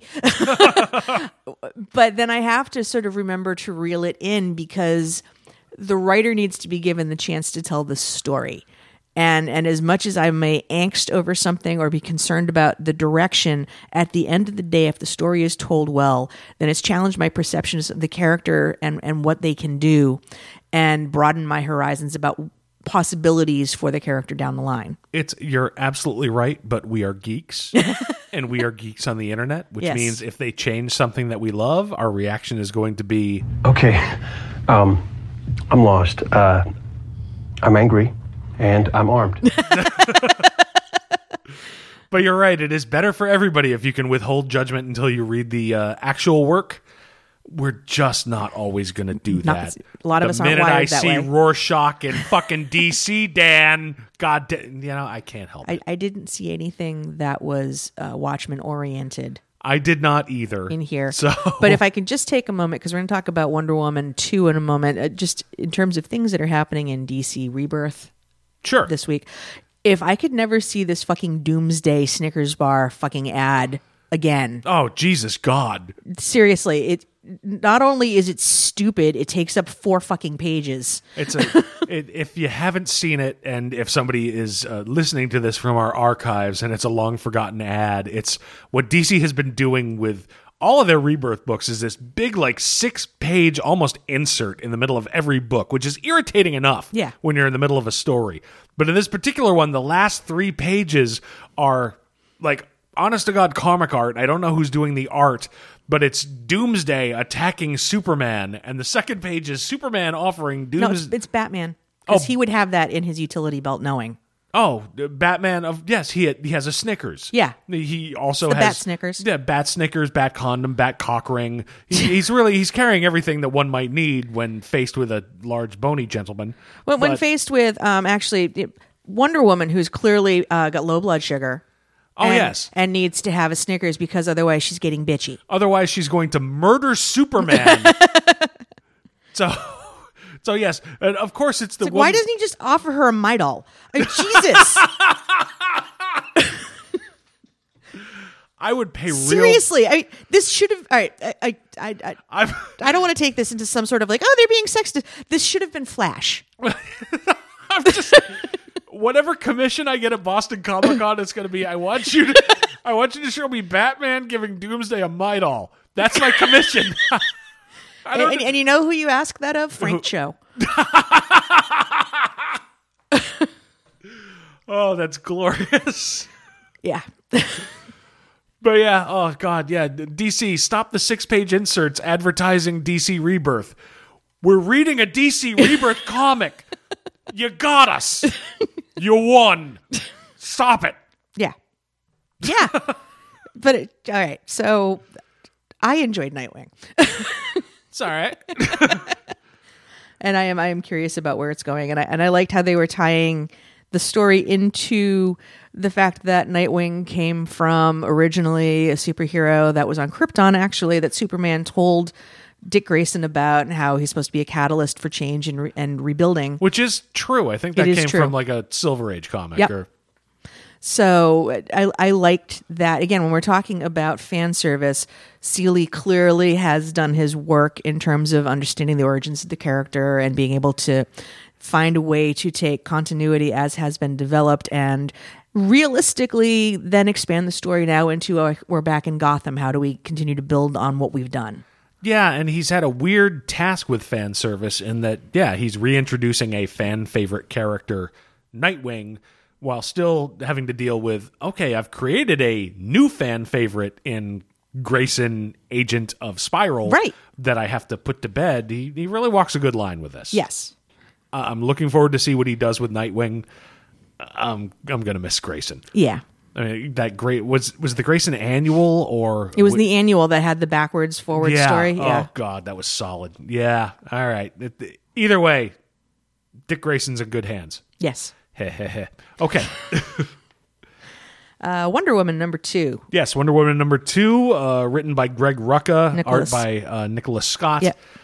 This apparently is how Wonder Woman is going to be going from here on out for a while. We're going to alternate with Wonder Woman's quest for her truth as her story is a lie, alternated with Wonder Woman Year One. Mm-hmm.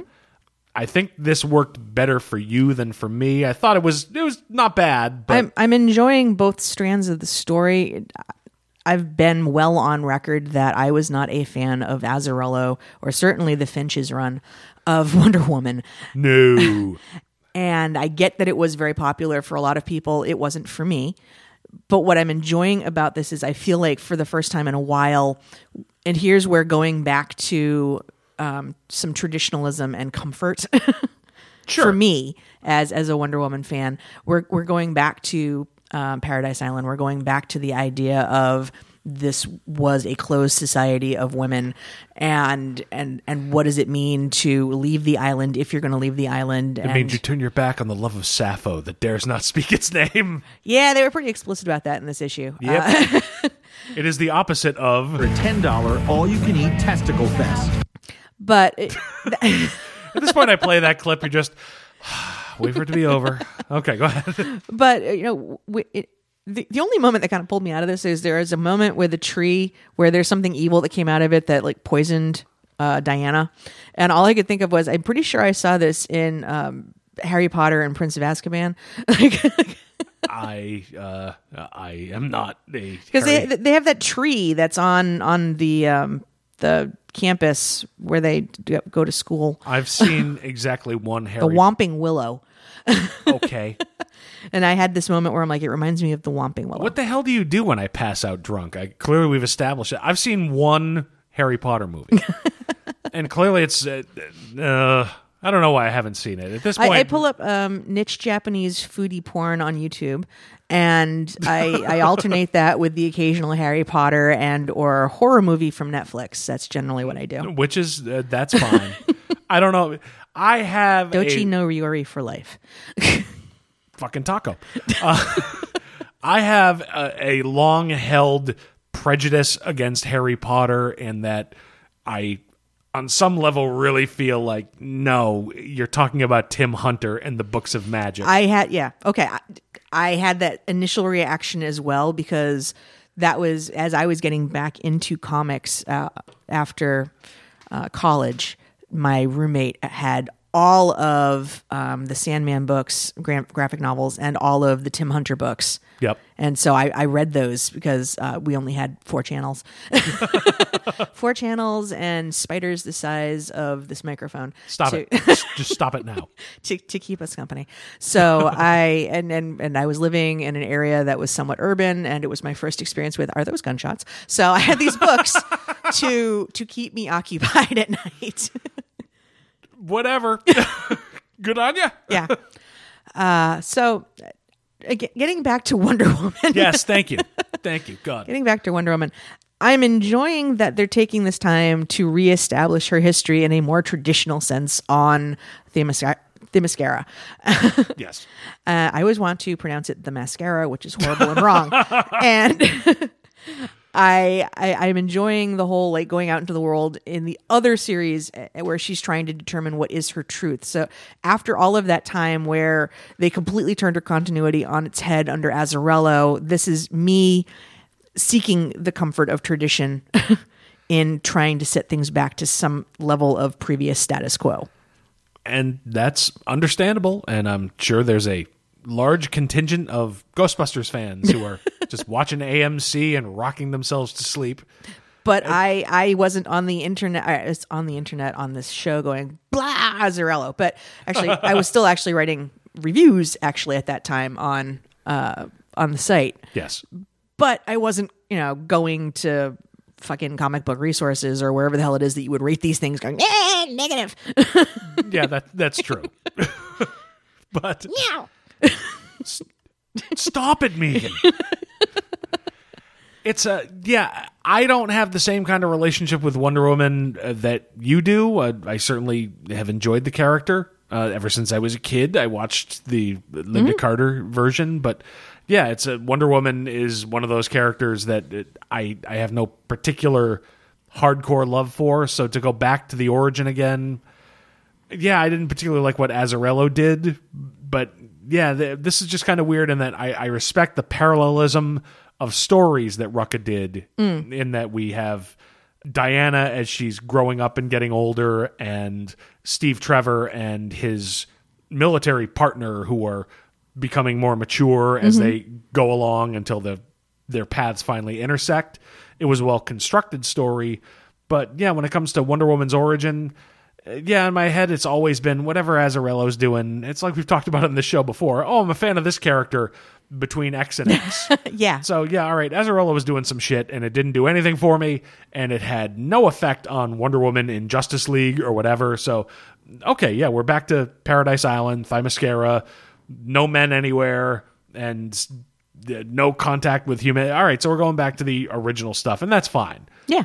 And it was a well-constructed story, but it's one of those things where that was all right. I like it. I respect what he did with it, but it didn't set my world alight.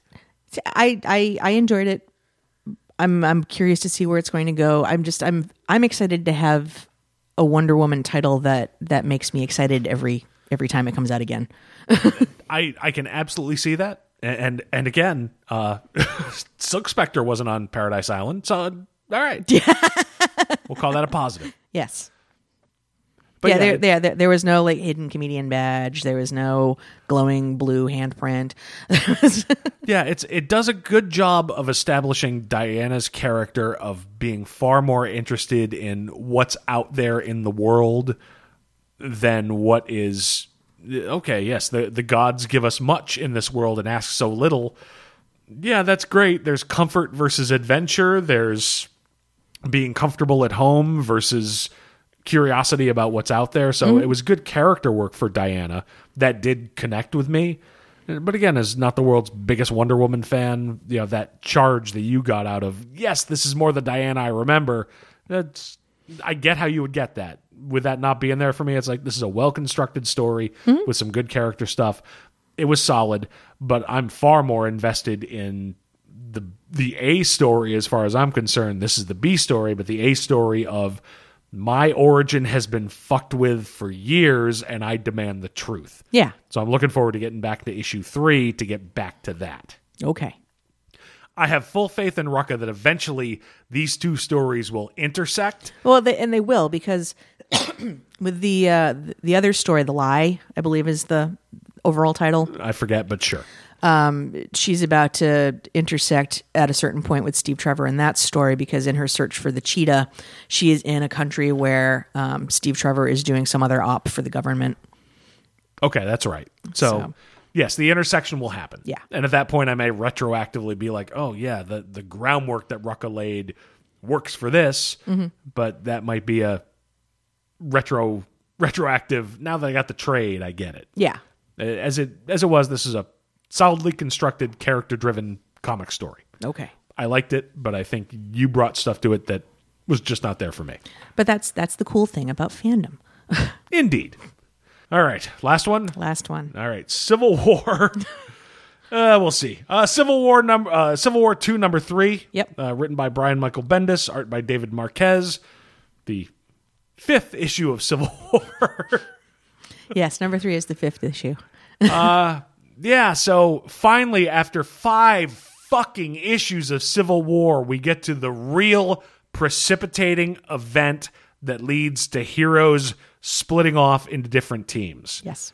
This is so written for the trade. I'm so goddamn irritated. I'm glad we're finally at the event, but to me it's a letdown because I've said repeatedly this could be a great Philip K. Dickian story of free will versus not free will, and it turns out, nope, it's going to be about profiling. That's what it seems to be. And that's okay with everything going on in the world. God knows you can't say that Bendis isn't writing Marvel is the world outside your window. It is right now a relevant concept, kind of interesting. I don't think anybody, spoilers, really thinks that Bruce Banner is dead. Well, that's the question. It's not a question of Infinity Wars coming out in a couple of years.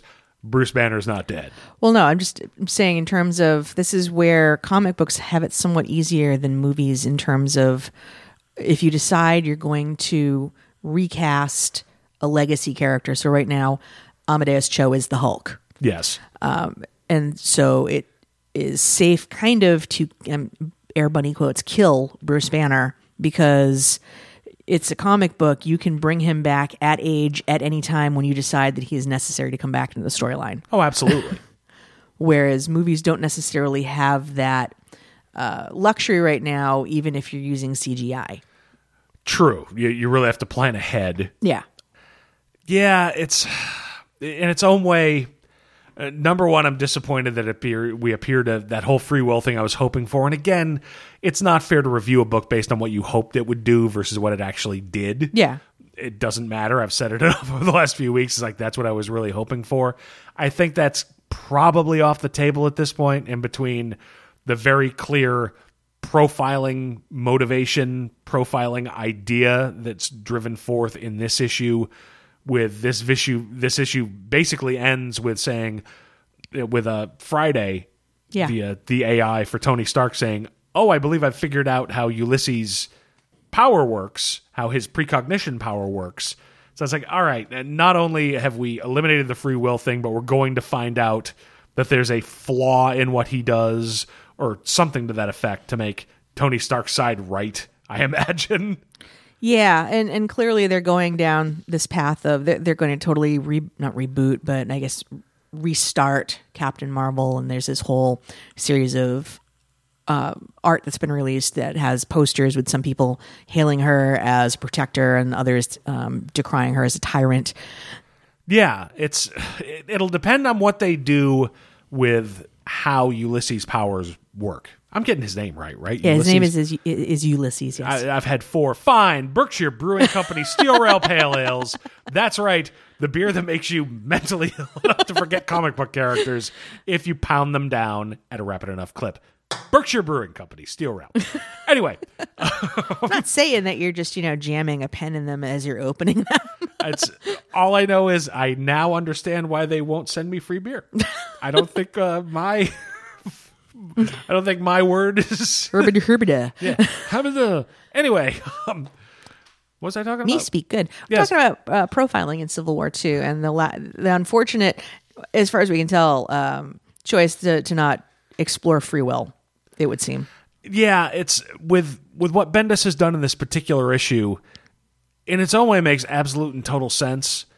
And laying down the idea, if you're going to do a story similar to police profiling and the killing of unarmed black people, that with video at least appears in a lot of cases to be unjustified, at least to the layman. There's just stuff in here. It's like, while they're distracting Banner to get him outside, Beast is hacking his computer to see if there's evidence to show that Banner's a threat. It's like, hello, warrant? Well, yeah, but that's absolutely right. But it's also, if you're going to do something writ large about profiling, it's hard to say you've profiled the Hulk wrong. Yeah. At this point in the Hulk's life, after X number of years of, someone cuts in front of him in line and he fucks up Newark, it's going to be hard to find Joe Blow who's going to say, yeah, shooting him in the head before he did that again was a bad call. No, and my understanding is, as they explore going forward, there's going to be people coming to Banner's funeral to to protest because people don't want the victims of the Hulk to be forgotten. Yeah. So it's a perfect choice on that front. In particular, when you throw in, you've got video evidence of Banner saying, I've asked Clint Barton to kill me if I do it again. Right. The twitchy part becomes, and it's a good writing move, it's interesting, was he going to Hulk out or not? Yeah. Which, for the type of story Bendis seems to be trying to, the world outside your window, did he have a gun or not? Was he dangerous or not? Yeah. Which is fine and contemporary and could be a very entertaining story. Is that as highfalutin as are we what we think we are going to do? I don't know. Well, I think it speaks to that sort of basic, if you are in a position of authority, how responsibly are you using your power? Yeah, the trick for me as this goes forward is how concrete is the explanation of how Ulysses' powers work. Yeah. Because if Friday has a very clear, oh, yes, and it turns out he brings this, and this to it, and it affects his judgment, now you've got a much weaker story because it's like, no, you can't trust him. We're right to revolt. Yeah, exactly. And I think that's going to be a tricky thing to tell because obviously he's going to have some sort of biases that they're going to find in there somewhere.